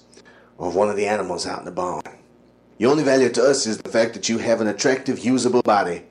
And like the rest of our animals, you'll be fed and watered, kept in good physical condition, kept reasonably clean, and allowed to use the toilet when necessary. In return, you're going to be used hard, especially during your first few days while you're new and fresh. You're going to be kept chained in a variety of different positions, usually with your legs or knees forced wide apart. This is where it gets a bit rough here now. Your pussy and asshole is going to get a real workout, especially your asshole, because I'm into animal sex. And both of those holes are going to be subjected to a lot of use with some rather large dildos, among other things. And it goes without saying that there's going to be a lot of oral sex. On numerous occasions, you're going to be forced to suck cock and eat pussy until your jaws ache and your tongue is sore. You may not like it, but you're fucking sure going to do it. And that's the easy part. Our fetishes and hang-ups include stringent bondage, dungeon games, little sadism. Nothing serious, but uncomfortable and sometimes painful. Just a few little hang-ups that we like to use when we're getting off on a bitch. he actually wrote He says wrote it. Well, it's written here, It's like written, he said it in yeah. the fucking thing, you know. If you're a young teeny bopper and ignorant about fetishes and deviations, then you're going to get an enlightening crash course in sex. Who knows? You may like some of it. It happens occasionally. Like, he's almost going like, sometimes these women that I capture and then brutally rape might like it. Like, genuinely, that's going on in his head as he's making this tape. There is the craziness. That's the craziness, yeah. Do you know? He's rationalizing it on some level. If we want to take the time and trouble, even under these conditions, most bitches can be brought to orgasm. Now, I've already told you that you're going to be here a month or two, maybe 3, if you keep us turned on. If it's up to my lady, we'd keep you indefinitely. She says it's as much fun and less risky, but personally I like variety. Fresh pussy now and again to play with. We take 4 or 5 different girls each year, depending on our urges, and sometimes accidental encounters. Basically, I guess we are like predators. We're always out looking. Now, that goes on and on and on, and there's loads and loads and literally loads. 11 pages. Like, pages and Awful pages. Like a stuff. 20... If you read it, like, I'd say it'd take 20 minutes. Do you know? Absolutely. And copies of these tapes have either been lost or destroyed because there's no known versions of them online. And you know now, if there were actual audio clips, they'd be out there somewhere. Someone, like the Jonestown fucking tapes are out there, like, to listen to, you know. The thing about the tapes and the contents therein and the crimes that he committed and the fact that he was found and the evidence was there of him doing those crimes, because these tapes were found, there was videotapes found, and there was also a journal kept of the attacks and the dates when they happened. Now, he would describe exactly what he did to the victims, I guess, so he wouldn't be doubling up on stuff like, did we ever, you know, use a tennis racket or something, you know, like it's that he made all these journals of exactly what he was doing, and for how long. I guess he was trying to reach some kind of high score, like some kind of internal thing between him and Cindy where they were like, what have we done? Let's get more extreme, more extreme, someone more like extreme. that must be amping up. Absolutely. Like, yeah. And then he'd leave a code to be able to find that then on the tape that when he was filming the attack, because he filmed everything and kept all these tapes. Like, so there's this whole big complex inside. There was a bedroom, there was a toilet, there was the torture room. It wasn't just like, you know, it was very much like a Fritzl type of, you know, here's the living room, here's the kitchen, here's the study, here's the torture room. Like, there was a whole kind of a little complex back there. And is this like, obviously Fritzl just had the daughter or whatever in there. Yeah. I don't know a super whole lot about Fritzl. I didn't do that episode with you guys, but he didn't have the same sort of, like, obviously definitely didn't have the same sort of utensils. No, it was just stuff. a general Just area. a general, Yeah. right, He'd just right, go right. in and just commoner garden and say Right. scrape or whatever. Okay. But he would write all these things down in a journal and try and, you know, beat his high score or whatever. And these journals were brought out in court, and the videotapes, as we said earlier on, Kelly Garrett, who was a victim of Parker Ray, she was left on the doorstep of her in-laws with her throat cut. She couldn't remember what happened, but she has a very intricate tattoo on her leg. And from one of the videos when she came out, these videotapes that were kept helped to identify her as one of the victims. Yeah. Like, that's crazy that you could see a video of yourself from something that you don't remember, of something so awful, and go, totally makes sense. That's why I can't remember that thing, and why I've been suffering with PTSD and drug addiction and alcoholism for the past, like, 10 years. Yeah. Since this happened. Yeah, bananas. But these are the things that were pinning Parker Ray to the wall. And as we go on and find out what happens in the court case, we find that maybe it's not enough, which is the most criminal part of it. Yeah. Yeah. Like, he basically says all the stuff he's going to do because there was no evidence that he actually did it. Maybe he couldn't be convicted. Did they for have it. enough evidence with the videos and? That's it, man. They can't. Because they were able to, like, you know, he Yeah. got like a crazy not a crazy sentence, but they couldn't prove any of the murder. While Yeah. they suspected there was no evidence, they couldn't find anything. So it was just No 3. bodies, no nothing. Only those 3 women, and one of those even couldn't be brought to court. Yeah. Which we'll get Well, let's into talk now, about I the guess, victims then. We talk about the first one, Cynthia Vigil, and you let us know about her. Excuse me. So in March 1999, Cynthia Vigil escaped the toy box while Parker Ray was out and about. What's interesting is just about this one in terms of why they wound up kidnapping her. Apparently, Cindy Hendy wanted to go and visit her relations because someone had a baby or something like that, was it? And he was like, oh, well, if you're going away, then we need to get a new slave while you're gone. And this slave would turn out to be his undoing, thank God.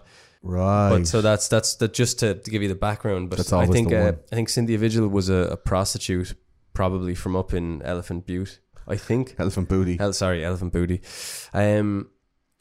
So basically, Parker Ray was out, and Cindy Hendy had left the keys to her.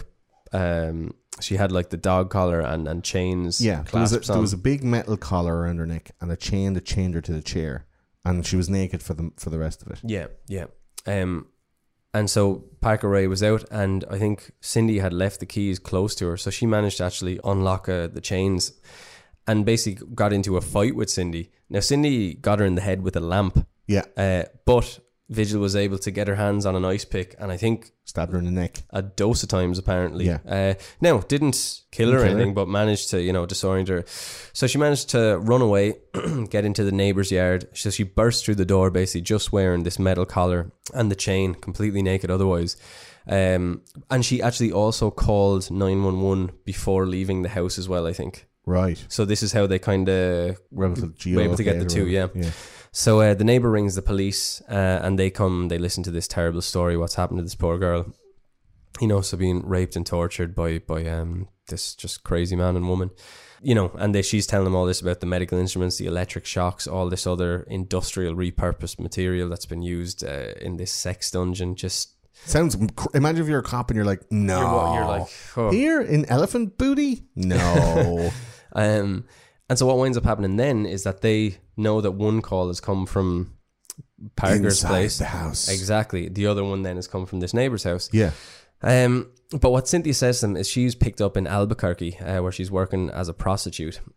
She'd arranged her oral sex for $20, and then posing as an undercover police officer, Parker Ray arrests her and puts her in handcuffs. So she's put inside the RV where she's bound. It's and like a gagged. one man job where he socially engineers her to get into the RV. Yeah. And once she's in, it's game over. It's game over, yeah. They drive for an hour, and then she's bundled out of the RV, chained to the chair, forced to listen to one of those tapes that are just fucking disgusting. The tape explains that she's now a sex slave, Parker Ray is master and Hendy's the mistress.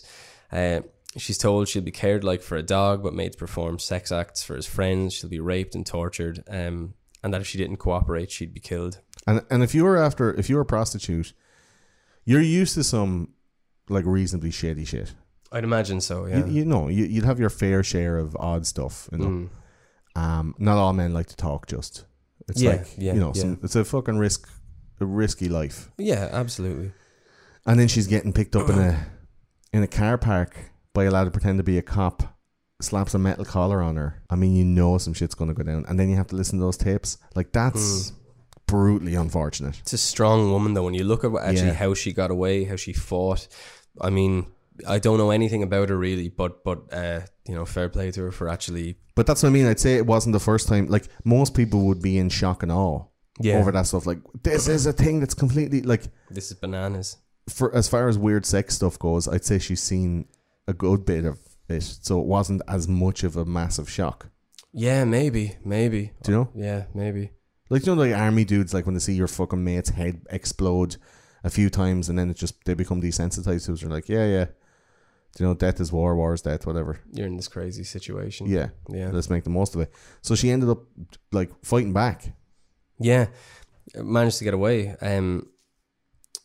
But she was in for a rough time though in that place, right? No, it's a terrible, terrible time. But the crazy part is when they triangulate the area, they go to the 911 call of Parker Ray's house.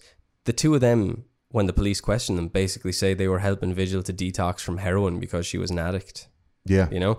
I know, obviously, they go and look around at the video and the audio tapes are found. That's enough to show they're lying. They find the fake badge that Clearly Parker Ray's lying. used. And Yeah. then when they open the toy box, they're like, Yeah, right. they find a load of fucking cattle prods and giant dildos on piston engines and fucking straps that were able to strap her to the ceiling while she was able to be gang raped by a lot of people in cages and all sorts of fucking stuff. Another one, she wasn't actually the only one that escaped. Another escapee was Angelica Montano,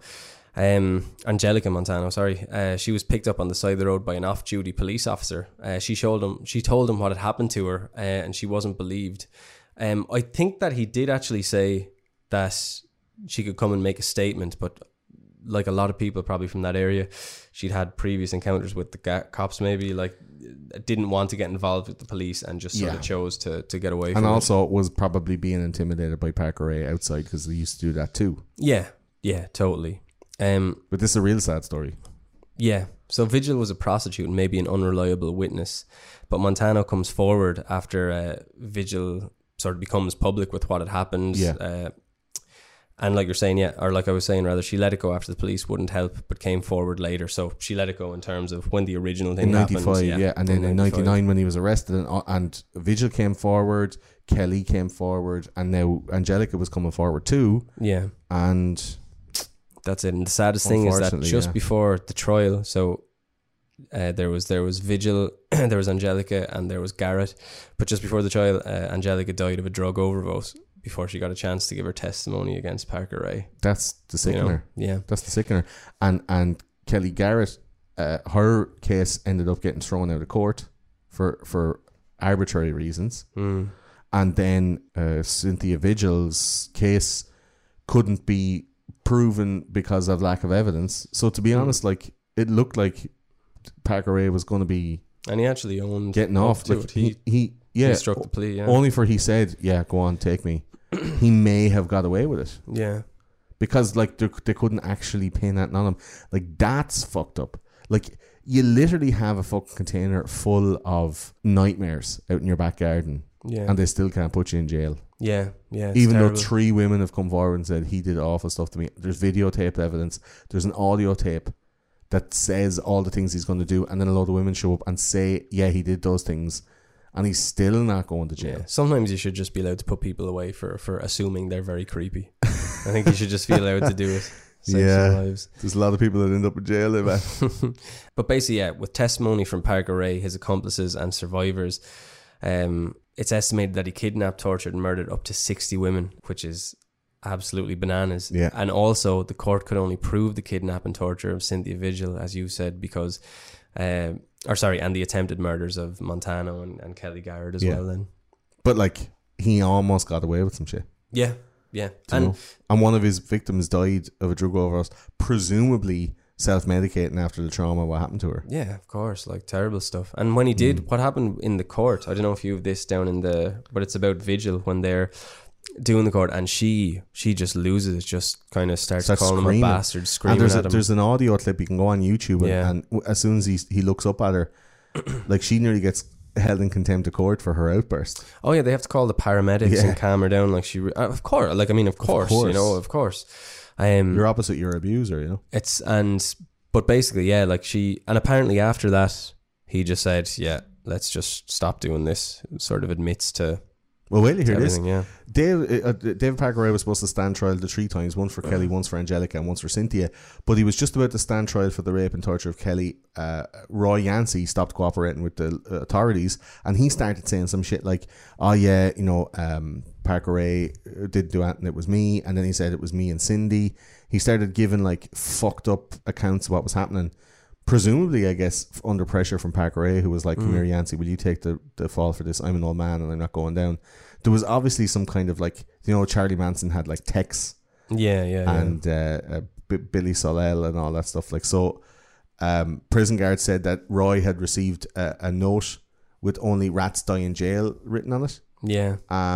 So I guess Yancey was shitting himself that he was going to get fucking shivved if he had a squealed on Parker Ray. So he must have had some kind of sway in prison, you know. There was no proof that linked the note to Parker Ray, but it seemed likely to be from him, obviously, because he was given evidence against him. Meanwhile, on November 1999, Cindy tried to recant her confession. She was the only one that was going to be, you know, able to give all the gory details and how many, you know, victims there truly were. It seemed that Cindy she'd been getting notes too smuggled in from David's lawyer saying things like, I love you, I want to marry you, and that he got a tattoo of her on his arm. Yeah. And this was the thing that she wanted, so long as she cooperated with him and did, like, you know, recant it, because kind of everything that he went down for was corroborated by her, and she was his downfall in a way. Yeah. And she just basically admitted to everything to get herself as little time as she could. Exactly, you know? as you would. Yeah. Even though Ray was only tried for 3 murders, investigators believe that he raped, tortured and killed up to 60 women in the course of his life, but they've never been able to locate any of the other bodies, man. And most of the evidence from this high body count is a diary that he kept, like they were talking about the journal earlier on. That's the only reason they have that high of an estimation. And that could just be like, you know, the 2001 version, or, you know, the way you get like a diary every year. It's like he had one from 1990 to 1993 and another one from 93 to 96. Yeah. And another one from 96 to 99. So maybe it was only 60 in like that last small period. Well, that's it, yeah. And they just, you know, keeping the mementos. Yeah. And, fucking trays full of earrings and brooches. But it doesn't say where he buried them. It doesn't say, you know, if they died or not died. It was just whatever he did to them sexually, time and how long it took. But he was smart as well, because Yancey showed them where they had buried his ex-girlfriend, showed the police, and what they believe Marie is Parker, that they believe that Parker Ray actually went out and had dug her up and relocated her so that there'd be no evidence, because they found the spot but there was nothing there. No body. Clever man. And again, a lot of these guys are what I meant recently, again looking at something about brains of serial killers, and they said their neofrontal cortex is very highly it's developed well, so that's the probably all the part. fantasy about the murder. Well, this is it, yeah. Imagination is like lifting weights for your brain, but their amygdala doesn't work, so they can't regulate emotion, so they're like super smart people with no emotion. Ooh. Which is kind of not ideal. Something to do with vaccines, I would imagine. Chalk it down. Good luck. Tell them all about it, those conspiracy guys. Well, here's the pinnacle, the finale. After his arrest, Parker Ray eventually agrees to show authorities where he buried all his victims. He said, "Yeah, I'll give them all up. I'll give them all up. Give me a cushy number in some nice prison, and we'll gave give him them all up." 224 years. Yeah, that's what he got for his sentence. Yeah, which is just, you know, just maybe less of the years we should have. We need him in there for 3 lifetimes at least, you know, just in case he turns Hindu and comes back. I hope that sort of circle of life is a thing, and he just comes back as one of his victims. Like because this like ends like fucking No Country for Old Men. This is it. He was transferred to the Lea County Correctional Facility in Hobbs, New Mexico, and he was set up to be questioned by state police. But just days before the questioning, where he was going to dole out all the information where his victims were buried, he died like reasonably peacefully of a heart attack. Second heart attack. I think he'd had one before then, and then this was the one that finished him. So May 22nd, never he died did of a heart attack in prison, and died with the knowledge. Well, he did do days in prison. He did, but he didn't do it in the official. Any days for the sentence that he was handed down. No, fucked. It's died bringing the knowledge of the burial of his victims to the grave. It's so unfair. And as we said, his daughter who tried to rat him out originally, and obviously rats don't die in prison, because she was in there for 2.5 years and got out. That's totally fine. But apparently again, another thing that he did that was like, so there was one thing I think with Garrett, that was the other thing. I think I said this before about the plea bargain, but with Garrett, he had said, she was saying, "Please let me go home to my family, to my boys, blah, blah." And he said, "Why do you have to be so nice? I feel bad. I almost feel bad about this." Yeah. Or something like that. Still tried to kill her. Of course, And that was one thing I wondered about. Why do you think that he actually lets some of these victims go? I'd say like it was just he used them till they broke. But why do you think he didn't kill everybody? I think he killed some of them by accident. You know, the intention was to let them go, or if they couldn't be trusted to be let go, if he got one that was not The mind's the mind was still stuff wasn't there, working, yeah. it didn't have all that control, or didn't have, you know, the phenobarbital all up in the head. Yeah. It didn't work. It's like just, they'd go out and remember and be able to pinpoint them, and they'd squeal, or they'd be believed more than, like, you know. yeah, I mean, Kelly went to the cops, like Angelica Montana went to the cops. They weren't believed because it's too crazy of a story, or obviously their reputation in the area. it is. But I mean, if you imagine if I just went into the guards tomorrow and came, like, it is. I mean, like, I'm not It's a saying we shouldn't phenomenal be story. believed, but it's so bizarre. Yeah. They'd probably go, "We need to check this guy's mental health records." And geez, if they check mine, they'd be like, "I know this kid's fucked. Yeah, Get about here." can't believe this cunt. They'd be like, no, he's not been right for years, I'm Yeah. afraid. But it is a really sad thing, because I'm sure it's true that to be careful what I say here now, because I don't mean it the way I was about to say it. I mean, I'm sure there are reports of really outlandish stuff like this that probably maybe do come from people who are having maybe episodes where they're not fully connected to reality. It's a shame that, Or because there's people who just want to stir some shit. yeah, there's any amount of Yeah, reasons, I suppose, any for amount. that. But it is If you want to go onto Reddit and find a load of cases where women cry rape against, like, some college football guy, or some, you know, somebody in school with them, or like some, you know, local businessman, and she's just looking for a bit of Instagram, how are you getting on, and a few bob, you can find dozens of those, dozens. But And it's an easy way to create an air of cognitive it dissonance is. around your head, where you're going like, yeah, you know, all these fucking tots are out there, like, crying rape and ruining young lads' football careers. No, it's in the vast minority. yeah. Vast minority. And I But think because it's so contentious, and because it leads to that type of narrative, the people who want that to be perpetrated or want that to be perpetuated out in the they media, want that to be they will big put that cards. to the top of where it needs to be seen. Yeah, and it's difficult, because it's very difficult. Like, when you're talking about a sort of a sex crime or an assault or something like that, the way we handle them is very difficult, because the interrogation of the victim and all that. I'm not sure. Again, I've never studied law. I don't know what the thing is, but surely there has to be a different way. I don't know what it would be. Some kind of Vulcan mind meld, just to get the information directly from her head. I mean, maybe that's the move. Maybe that's what we go. But again, it's because it must be so re-traumatizing and so hard for someone who's gone through this terrible. Not even. I mean, just like this is the worst of the worst as far as I can tell. Like, a lot of the time, we're getting on a different show now. Yeah. But a lot of the time, sexual assault is so subjective. Do you know what I mean? It's such a thing of, like, well, I was into it for a minute, and then when I said, like, I'm not into it anymore, he was still into it.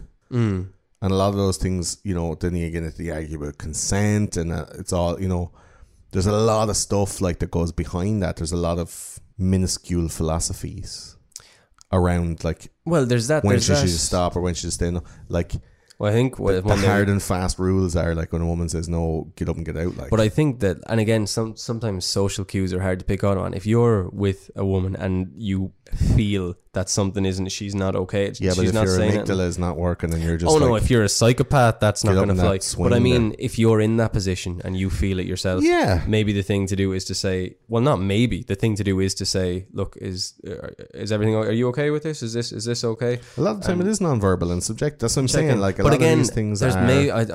I'm sure there's men in that situation that maybe don't think of that at the time. I'm not saying it excuses or anything is excused. I'm just saying it's a really tricky Super area. tricky. But with things, I That's mean, way above our pay grade. there's no way. I don't even have. I don't have an opinion. Just everyone be fucking Dude, really nice to each other. You That's, have, just you have be an really opinion, nice and to it's each totally other. valid, but the thing is, like, we're talking about this situation being an absolute, like, This is the worst of the worst. unarguable, Yeah. just like, like, subhuman Yeah. level crimes, like treating people like they're, you know, furniture. No, it's like a Mars bar wrapper. You Right. just you throw it away. You never think of it That's again. it. So, like it's terrible. So for that to happen to somebody, and then they go and report it, and there to be actual objective, like, physical evidence, like a whole fucking room full of torture devices, and the cops to kind of go, nah, I don't believe that's a thing. You're like, why would some girl who just changed her mind mid makeout session and just go, oh fuck it, I didn't let my non-consent be proper. It's probably my fault. I just didn't tell him no properly or something. I forget about it. I don't want to make a big deal about it. Because if there's a bitch going, he has an RV and it's full of fucking knives and petrol powered dildos and all, and he fucked me up, and look at, I have all this shit all over me, and I have fucking bite marks, and my fanny looks like someone kicked a hole in the side of a dead pig because he fucking took an angle grinder to me fanny lips. Like, go and arrest that cunt. And the guards are like, no. Of course the girl who has like a weird, was that rape or was that not rape? Like, of course she's looking at that going, yeah, probably not going to report mine. Like, no one's going to listen to me. It's grand. Look, I just won't get into that situation again. I just won't hang out with him again, or I won't drink so much the next time. Like, people will fucking, like, these girls went, yeah, okay, and then shut the fuck up for 3 years until somebody else got him in court. And when he was in court, they went, yeah, you know what? Now he's in court, I'm going to tell my story. One girl was so badly traumatized that she overdosed on drugs before she got to fucking testify. Like, that's how, I'm not saying like the patriarchy, like this, it's nothing to do with that. Oh, this is demon. Yeah. This is demonic. This is pure sexual evil. Predator who was ignored by the police. And as I'm after doing like 20 of these shows in the last 8 or 9 weeks, I can barely leave the house without being like checking over both shoulders. And yeah, like, say you're paranoid as fuck. Right? And it's always the same. The police do not listen when you're coming up and going, here's the rub. This is the crack. And the police are like, no, it's not. You're like, dude. Yeah. Go check it out. Like, that trailer. Just get a warrant and go into the trailer. Inside me. Like, check it out, please. No, you're grand. Yeah, but it's a shot. When you see something like this and you see that he isn't brought, or rather, not see that he's not brought to court, you see that it's actually going, can we actually get this guy? He nearly got away. Like, I mean, they couldn't get him on all the stuff that he did because of evidence. Like, it seems bananas. It seems bananas. But I mean, you hope hope if there's some sort of cosmic weighing scales that like will just balance everything out. Is he Damon? Is he Marlon? But you just hope. Measure which kind of weighing he is on the scale. Oh, a weighing scale. Yeah. That's what it is. It's odd, man. It's so fucked. Yeah, I hope he does get justice and gets. I just hope. Yeah, like, I mean, not that I hope. I mean, he gets put into. He's an awful human, right? There's no disputing that what he did is awful. Aye. There's no disputing that what happened to him as a child is probably really awful as well. Yeah. And so, I don't know. I suppose I'm trying to make sense of a senseless thing. Like, absolutely. Like, you try to kind of go. We're just telling stories, man. Yeah. But you just hope that some way it can just it can find its level. Like, some way. Yeah. It's, if you see like the universe experience itself subjectively and blah blah blah. Like, is there a thing that good that can counteract such a shitty thing? Well, I think there definitely can be. Like, this. Again, I think we were talking about it earlier, saying like we see the bad, we see it very vividly because we try to avoid it. We remember the bad. Yeah, we see our bills the tiger rather than like, if you know that you're getting 100 quid versus you have to spend 100 quid, you're going, oh, I'm gonna have to pay 100 quid for this. Like, the losing the 100 quid is worse than the getting. If you're getting like, you have to pay $5,000 in some fee that you didn't pay or whatever, and there's loads of compound interest, and you're like, $5,000. That's way worse than someone going, I'm going to give you the $5,000. Like, oh, totally, $5,000. I go, like, I can go on a holiday. But the $5,000 that you're going to have to pay off for X amount of years, like, that's so much worse. But they're the same amounts coming and going. We're just wired to look at that and think about that when you're feeling terrible, when you're feeling negative about things, when life is just hammering at you. This is how you feel, but think of it as more of a signpost than the actuality. Like, this is just saying there's danger here. Watch the danger. Yeah. It can be hard to step back from that. It's a good mentality to have, but you have to take it in its appropriate doses. You have to work at it, man. There's light and there's depth. There's some people that are continually anxious about life. I'm one of them. That's why I have to have this. I have to have this shit in my head. I have to, like, I won't lie, man. This has taken it out of me a little bit. Like, I found this really difficult. Reading a note, you were. Because I was a little bit like, when you were like, oh, we'll do the toy box murder, I thought we were doing the Hopi Indians. I was like, this is nice, this tribe being nice together. Yeah. So that's again, next week. And I stayed up all night Friday playing Tekken 7 Sweet with my salty, buddy. Man. We had a great time. We drew 75. We played it for hours. We were lit up to the ceiling, right? And then I'm like, oh yeah, the toy box killer sounds pretty fun, And then the next day I was trying, and I was like, this is obscene and disgusting. And then just as someone like, man, I get nervous thinking about, like, I'm an anxious person anyway. So like when I'm just sitting here reading this in my head, I'm going like so I'm gonna get what happens that happening to me? But Jesus Christ, I'm just like, I love my mother, my sister. My God, it's just, and you're just like, and your brain's just spinning, and then you have to just go, look, stop, bring it back in, breathe. It's all relative. Stop it. This is what it is. Yeah, done. And very few containers. There can't be in that Ireland. many evil psychos out there. They say that, like, I think they say that there could be 50 serial killers, like, in operation at any one point. In the world. In the world. Yeah. So 50 people of the most heinous people you can find out of like 7.5 billion is less than a drop in the ocean. So if you just think about all the people who are super nice, don't think about the psychopaths running your country. Don't worry about that. Because 2% of people are psychopaths.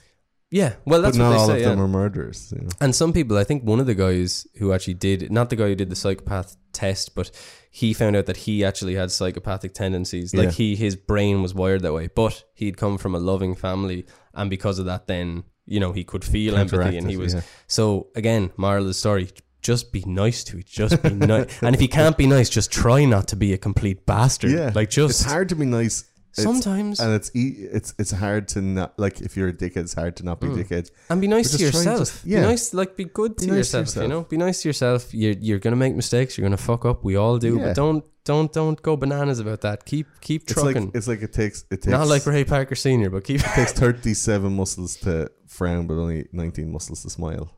There you go. It's easier Smile. to be. Work out those jowls. Yeah. Well, frown a lot to work out the muscles. To finish up, just to know about Cindy Hendy, who was one of the surviving perpetrators.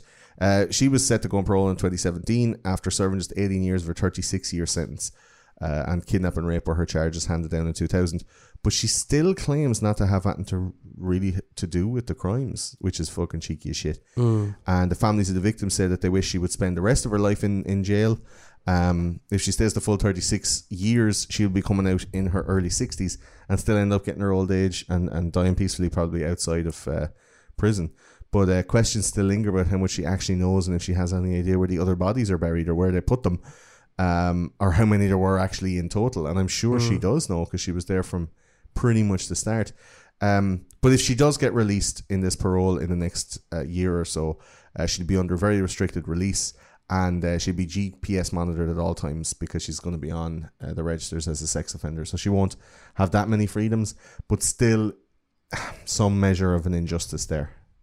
Yeah. She'll only get the 18 years. Again, I know, you know? Like, you just, like, I do believe, like, not in this case, I believe in second chances for people, and I believe in people going to jail and fucking up and trying to turn their lives around. Yeah. But something like this, just, there's some things that, how do you even begin to come back from this? Well, this story is going to pop up again when she gets released. But this, if she did, I'd, like, obviously she should be punished, have her freedoms limited and all that. I mean, it would be a great thing if she was actually a changed person. Now, she still would be restricted and have all of those, you know, it's not like, oh yeah, how do you here test you go, for that shit, though? You're just like, here, catch this belt. What do you want to do with that? If she puts it on in the loops of her trousers, cool. If she tries to choke wank herself, probably not as good. Not cool. It's just, how do you test for that? This is awful at every angle. At every angle, you know, and that's why we're going to finish it up. Yes, we're going to get off the fence here now and ask Eamon what he thinks, and try and find out, you know, the proper opinions to have about this case. I think we're all on the side of it being abhorrent and disgusting. Yeah, there's no. Do you think that David Parker Ray's childhood and his mistreatment as a child had the effect on him that would make him do that kind of awful stuff, like talking about the beatings and then the porn? Do you think that had an effect, or was this going to happen anyway, and that was just like kind of leading him towards? I don't know if it would have maybe taken the direction it took with this trailer of horrors. Yeah, I don't know it without. I know the trailer of horrors was his own concoction, no matter what. No, or was it influenced by his childhood? I have a feeling it might have been like, what is it that separates him apart from like your more traditional kind of a serial killer or someone like that? You know, it's a degree in metalwork. A degree in metalwork probably helped. I don't know. I wish I did know. I just don't know. It seems that the childhood, the sort of abuse he had, is very kind of indicative of the kind of abuses that people who turn out to be Yes. serial killers later down the line have. And I mean, the thing is, like, your parents are going to ruin you one way or another. It's just, Yeah. it seems like when they do stuff like this seems like just don't do that as a If you parent. put shit in, you get shit out. Yeah. Rubbish in, rubbish out. But then again, I mean, if someone else had a similar situation to this, could they have grown up? And I'm sure they Started totally working could. for a child's charity and been You know, totally counteractive to It's- that it's- bad it's karma. like- It happens too. And, Yeah. you know, we don't end up doing true crime episodes about them. no, because there's so many. There's no such charities thing as, that- like, charity kindness. Where it's like, come here, let me tell you a story about a lad who's sound. Yeah. There's no, like, again, we're drawn to the macabre. We try Podcast to idea avoid it. there for you. I think, I think it would be nice to have, like, I'm sure there is. just but, like, happy news. Yeah. Just happy news. You should put, like, if you're doing Monday to Friday, by Friday you've got, like, I've got nothing. Nothing I've left. gotten nothing. Nothing. What about the vulnerable women then? Did we can say that we can box it off that the childhood was not fully to blame. Is that right? Yeah, see, it's nature and nurture. It's just tough to know. I don't know where your decisions are. I don't, to be honest, it's a much bigger conversation. You have to get off the fence, though. I know I have to get off the fence. I'm terrible for this. I think that the childhood definitely had an impact on it. I don't know where our own personal choices and responsibility come into that, especially from a very young age. Like, can you make a decision, or how much options do you have to make a decision when, this is your early experience? Have you any choice Is there any in free being will at a all? normal person? Yeah, and I know that's kind of like, you can listen to the Sam Harrises and the Jordan Petersons kind of try and hash that out and talk about it. Think of the lobster. The serotonin lobster. Clean your room. I think it definitely. I don't know if it. I don't know what he would have been like if he just had the abuse without his dad giving him BDSM magazines. But I reckon this guy probably would have turned into. Some kind of control, anyway. Because even there's a lot of people who are into BDSM who don't do things like this. Sure. Do you know what I mean? That the vast majority, you would imagine. But they wouldn't do it against people who don't want it done to them. I'm sure they do it. It's but just consent, not, and like there's people I've seen videos. People have sex hang-ups. People have whatever stuff they have. I do think that the BDSM had an inspirational influence on how he was going to mete out his sexual deviation. I think in terms of how he actually sort of drove it, if you like, and the forms that it took. And I think the molded abuse and the oppression and the violence and the really shitty household that he grew up in put him in the kind of deformed the mindset of being like re-abusive. Yeah, and he probably started doing Abuse begets things abuse. at a Mixed in with the BDSM kind of theme, ended up him going, yeah, you know what, I'm gonna, I you know. But because it allowed him, like, that sexual proclivity particularly allows somebody to be violent in a way that's acceptable.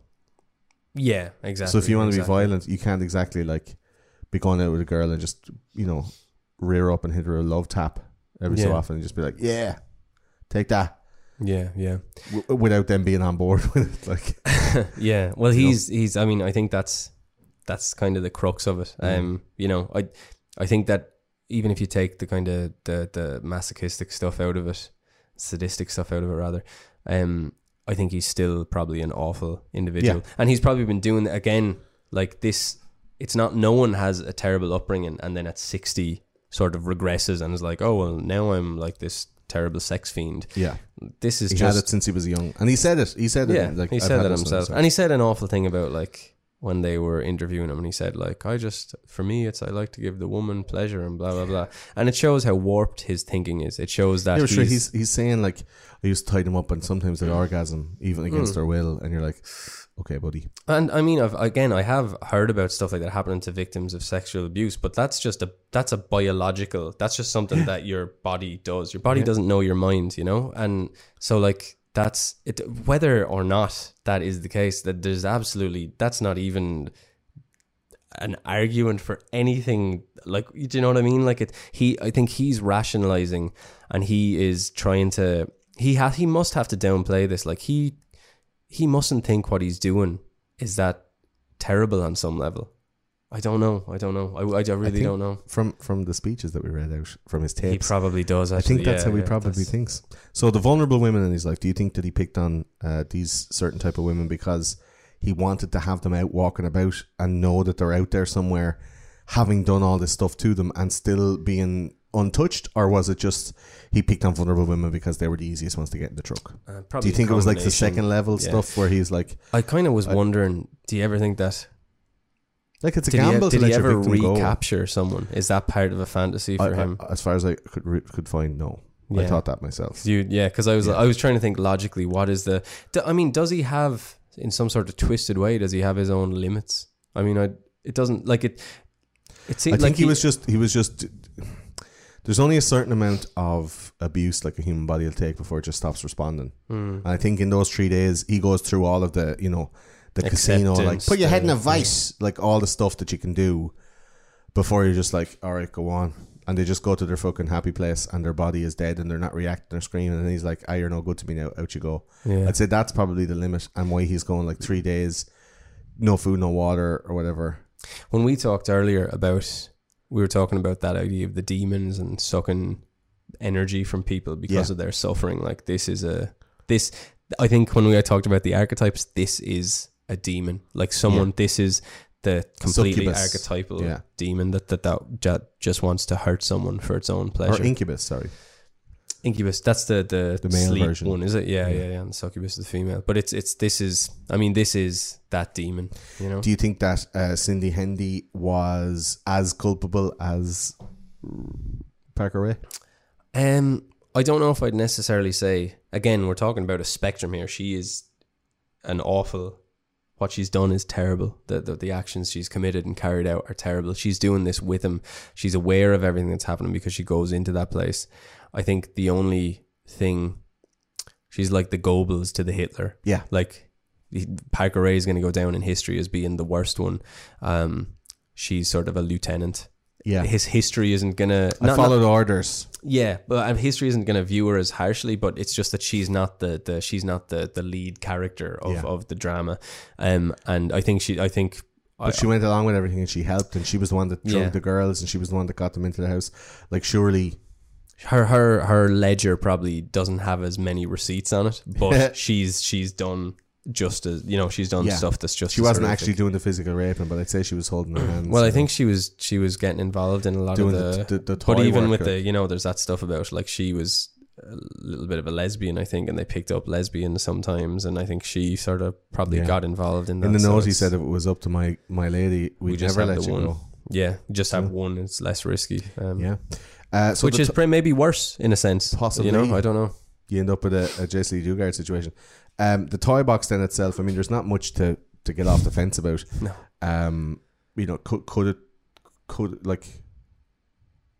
Could it be let out as an Airbnb? Like, what question do you ask here? Like, is it somewhere like Ted Kaczynski's cabin, as in like FBI storage? Is the toy box somewhere, do you think? It's still there, isn't it? Like, it's. Do you mean it it's still behind his house? I'm not too sure about that. I know they were selling the property in one of the documentaries I worked. Maybe they weren't selling it, but it was going through the property. I was like, that's probably pretty cheap. The price in Dublin is so crazy right now. Yeah. No, but I think not now, because this was like 2002 or whatever. Yeah. When it all sort of came down. I mean, this, you wonder to some degree, like, you go to Amsterdam, you go to like a sex dungeon, you go to the torture museum, and there's kind of stuff like this going on in those torture museums. With time, when you have a chance, like, I do wonder at some point in the future, will they kind of look back and go, do you remember all those psychopaths we used to have? And the reason was, now that we're so far advanced that we can see, well, it actually like, they all turned started off in this, like, most of the serial killers were doing it from the late 60s and early 70s, and then they go underground. Some of them rear their head up again in the 80s or 90s. Yeah, but there was like a whole spate of a lot of fucking guys, man. But you just kind of wonder, I mean, is it some sort of weird evolutionary tick where they're not, the brain just isn't society firing the right way, or I don't know, put these little cancer cells out into it. And yeah, I mean, I sort of don't believe that nature knows what it's doing in terms of evolution. I think we're kind of driving it most of the way. But I don't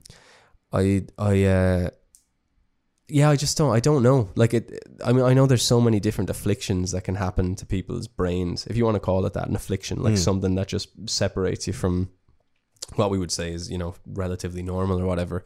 you know, so you've got like 10% of everybody suffers from X mental swaps, whatever category of mental illness they say. A quarter of people are depressed just constantly in rotation, or, you know, it changes around, and now you're depressed. Oh, now I'm depressed. Yeah. This depression is your depression. This depression is my depression. You know, like, and it's one of those things where it's just constantly like, so is it possible that just some people are just born with no empathy? And I don't know. Maybe that's what Lady Gaga was singing about. Yeah, if you have no fear, and you want to do something terrible, that's if you want to do something terrible and you're very nervous, like, yeah, he might be okay. Yeah, he probably won't break the rules. But yeah, to actually want to do something this heinous, if you're neurologically incapable of being like nervous about something, do it. Like, it's so, and again, that's it, man. Again, you get into that idea of free will, and is there a point where he was like, and he knew, he's like, I'm going down this road, or like 2 roads diverged in Yellowwood, like I'm going this way. I raped women down both. Less traveled, like, do you know, like, but it's just, is there that moment where he made a bona fide decision and just said, this is the way I want to go? I'd say he did when he was quite young. And he's like, that's my dream. And did he know it was the gravitas? Do you know the gravitas? I make it come true. It's so... Some people want to be rock stars. Some people want to sing on America's Got Talent. Some people want to like create the world's biggest pizza. This guy just wanted to make a dungeon and just pick... And I would say, if you have this sort of dream of creating the world's biggest horrible rape, torture, sex dungeon, maybe just look into making the world's biggest pizza first, or get rich on America's Got Talent. You know, become famous. There are other things to do. Just let's try a few other things here. Let's... you locked in real early there. Yeah, just, you know, let's... Come on, guys. Not a lot to say then about the notes, the tapes, the transcript from the tapes. I mean, it's overkill, right? It shows how deep this depravity goes to me, like, because we didn't even I've listened to this is probably the third. I think that's why I just wigged out earlier, because I've heard this 3 times in one day, and this was the time, and I was like, I can't do the voice I just can't do the voice for this, knowing some of the stuff that, because I don't know which paragraph is which, but knowing some of the stuff that I had heard earlier and just being like, like wretch. And it's really long. I might do 11 pages, and it's worse. I mean, I think if you were to make a horror movie, I don't think that they would allow you to use this transcript. No. Like, they wouldn't allow you to. They'd be absolutely like, that's too much. Yeah. It might even be too much for a podcast. Absolutely. We've left out, because some of the stuff I heard is worse than anything that's been said there. It's fucking brutal and terrible. And I think if you want to hear it, I think it's on the last podcast, last podcast on the left. They read out the worst part of it. I'll put up the transcript as a link, because I have a website link with it on it. But it's like, just, I mean, my advice would be don't. Like, don't read it on the way to work or something, because it'll ruin your day. And don't read it if you're like, oh, I think I kind of might like this. Don't do it then. Just stay away from it. What about getting caught then? Cynthia Vigil escaped. We're talking about Angelica Montano escaped. Like, Kelly Garrett escaped. Why did he let them go? Like, is that a thing where he's a murderer, or like we said earlier on, was he trying to... Was it that did he want to know he had someone out there that he had sort of affected in some way? I don't know. He just killed the ones that he couldn't be sure would keep their mouth shut. Yeah. I mean, or that he ruined, and they died of exposure or whatever. Yeah. He said to Kelly Garrett, because she was a friend of theirs. Like, that's, you know, she was friend of the daughter. Yeah, she wasn't like a drifter. Yeah. So he said to her that he felt bad. And he ruined her life. Like, oh yeah, completely. Her family and the cops didn't believe her and fucked her out the road. Like that's the craziest part of it for me. Is that when the people come and say he did that to me is bullshit, and they just go, no, he didn't. Yeah. It's real Catholic Church shit, isn't it? From the 70s and 80s. Yeah, it is. It feels like that for Irish people anyway. Like, where the kids were coming home in their dozens going, Father Murphy made me do a thing. Because even if you like some of that Ferns report stuff, like, and you know, as far as I know, please God, that none of the priests had like this sort of torture place. But there's awful stuff about that, like, which is as sadistic as anything here, with priests abusing. You know, that the one that I had read would have been abusing a young teenager, I think. But, you know, having him up against like a massively hot radiator as he was doing stuff, and just awful stuff. But it's coming from the same place as what this guy is doing. Granted, he sadistic. He fucking had a dream and he made like it. Yeah. I think the worst thing about it is that he didn't actually go, no, that's a bit too much now. That's a bit, there was no limits. And I know I said, did he have limits before? Because, with sort of trying to get the daughter off some of her time. And I don't know, on retrospect, probably not. Like, he had to have some humanity. I get off the fence saying he had to have some sort of humanity. And some of the things that he did, he was like, oh, Jesus. Like, when you're in a mad, like, wank fest and, like, you're clicking on videos and there's fucking images flying by your face, like the intro to fucking Space Odyssey 2001. It's just like loads of fucking things, And then finally the orgasm happens and then you're like, whoa, and you come back to reality. You're like, Jesus, what was I do? Oh my God, burn the computer. Like, disgusting. Yeah. Like, you get into that feverish, frenzied mode, and I think it's, I mean, it probably, because I mean, I assume that sort of sexual energy that, like, that's just how he got that, was from this awful sadistic stuff. Yeah, but I mean, we've looked at lads like Chikatilo, and I mentioned him on a few shows in the last while. Like, he had something awful done to his body when he was a young kid and he was abused, and then later on when he was 15 he was choking a girl. He was playing and he was drowning a girl in a pool, and her drowning screams aroused him, and he was like, he kept her under for like an extra 10 seconds just to get that extra bit of like kicking and almost dying. And as she was dying, he was having like an orgasm for the first time, because he actually couldn't couldn't have an erection for his whole life because his dick was broke.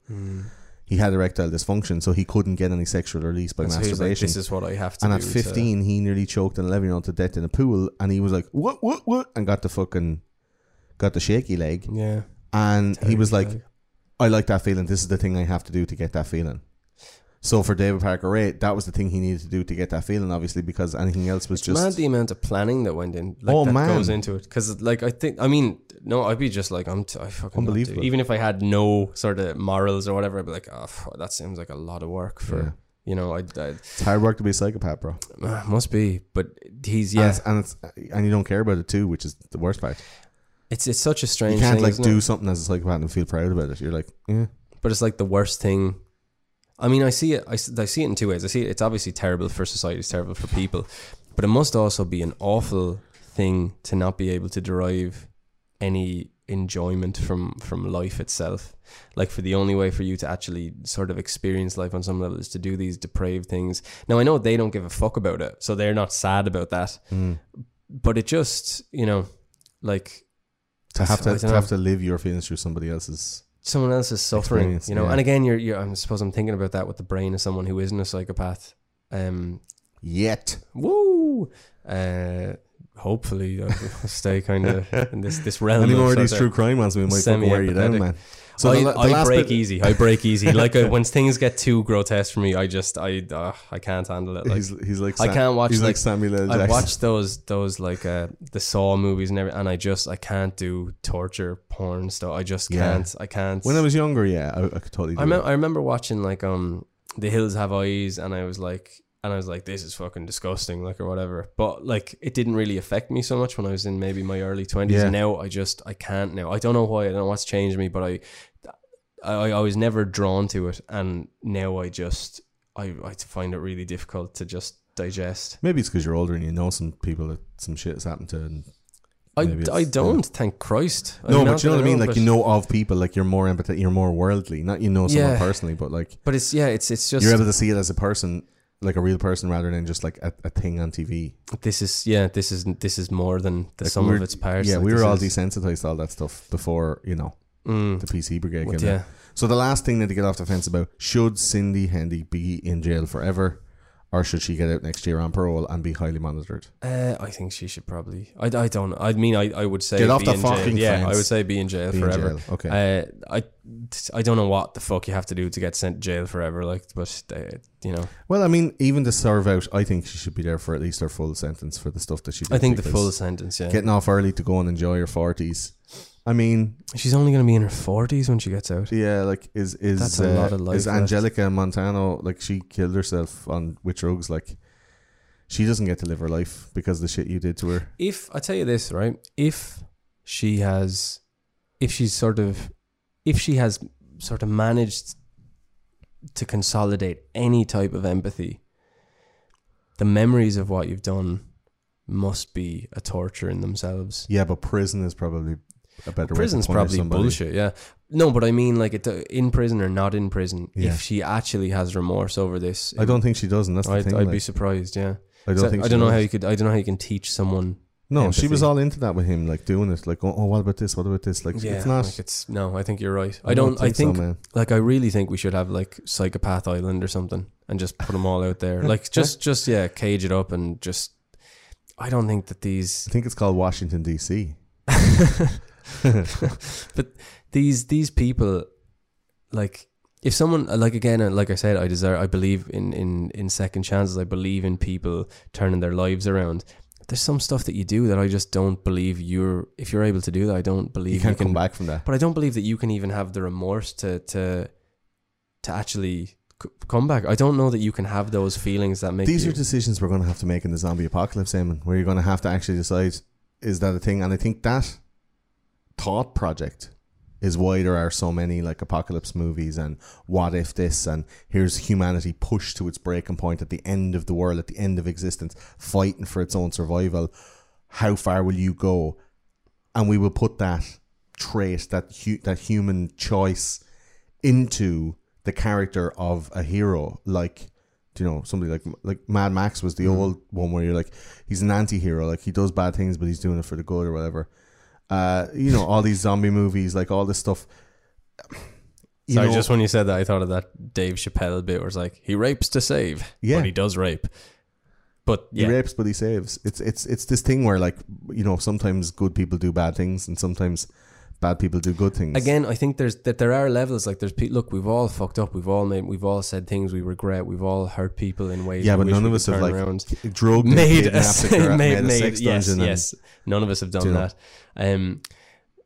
took a Black and Decker to someone's fucking No, gash. like totally, yeah. Like that's what I mean. There's levels. I don't think that. Especially, what I'd be most worried about is at the moment, say with the really sort of far left movement where people are telling other people that they should kill themselves because they eat meat or whatever. Yeah. And that goes. And sorry, I shouldn't just say the left. I'm sure on the far right, there's many They do it for much instances less. of that. Yeah. I think that we should accept that people make mistakes and we shouldn't dehumanize people for that. But I do believe that when you do something like this, you dehumanize yourself, and the road back from that, I don't think that there is one, personally. I don't know. I am the law. You know? Yeah. Said it to Bouncy Bullets or whatever he had in that movie. Judge Judy and Executioner. Judge Judy. Baloney! That would just be, no, I am the law.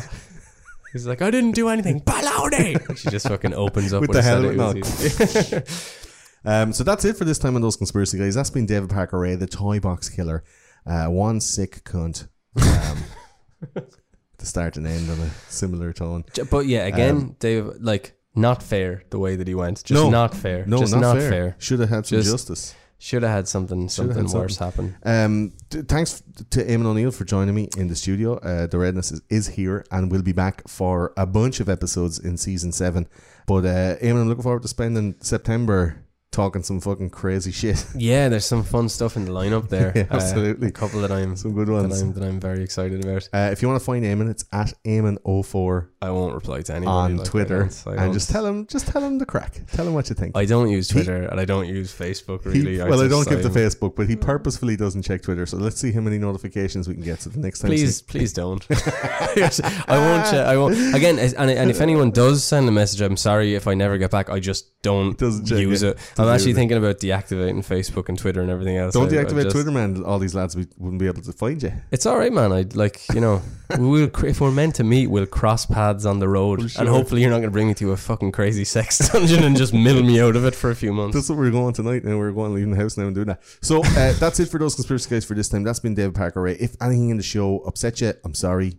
And I don't usually say sorry. It's awful. but I am This is an sorry. awful one. This is a really awful one. If you have any corrections or any kind of insights or any kind of information, I'm getting loads of emails. I'm so sorry I can't, reply to everybody. There is literally dozens a day. So if you want to hit me up, info@thoseconspiracyguys.com. I promise I will get around to it eventually. Don't like put like rape in capital letters in the fucking subject line just to get me to read it or whatever. But I do read everyone. I absolutely do. I just don't have the time to reply to everyone. But info@thoseconspiracyguys.com if you want to get back to me. The website is thoseconspiracyguys.com. We're on all the social medias: Facebook, Instagram, Twitter, Pinterest, all the stuff. Reddit. There's a subreddit there if you want to get at me there. Snapchats, the whole shebang.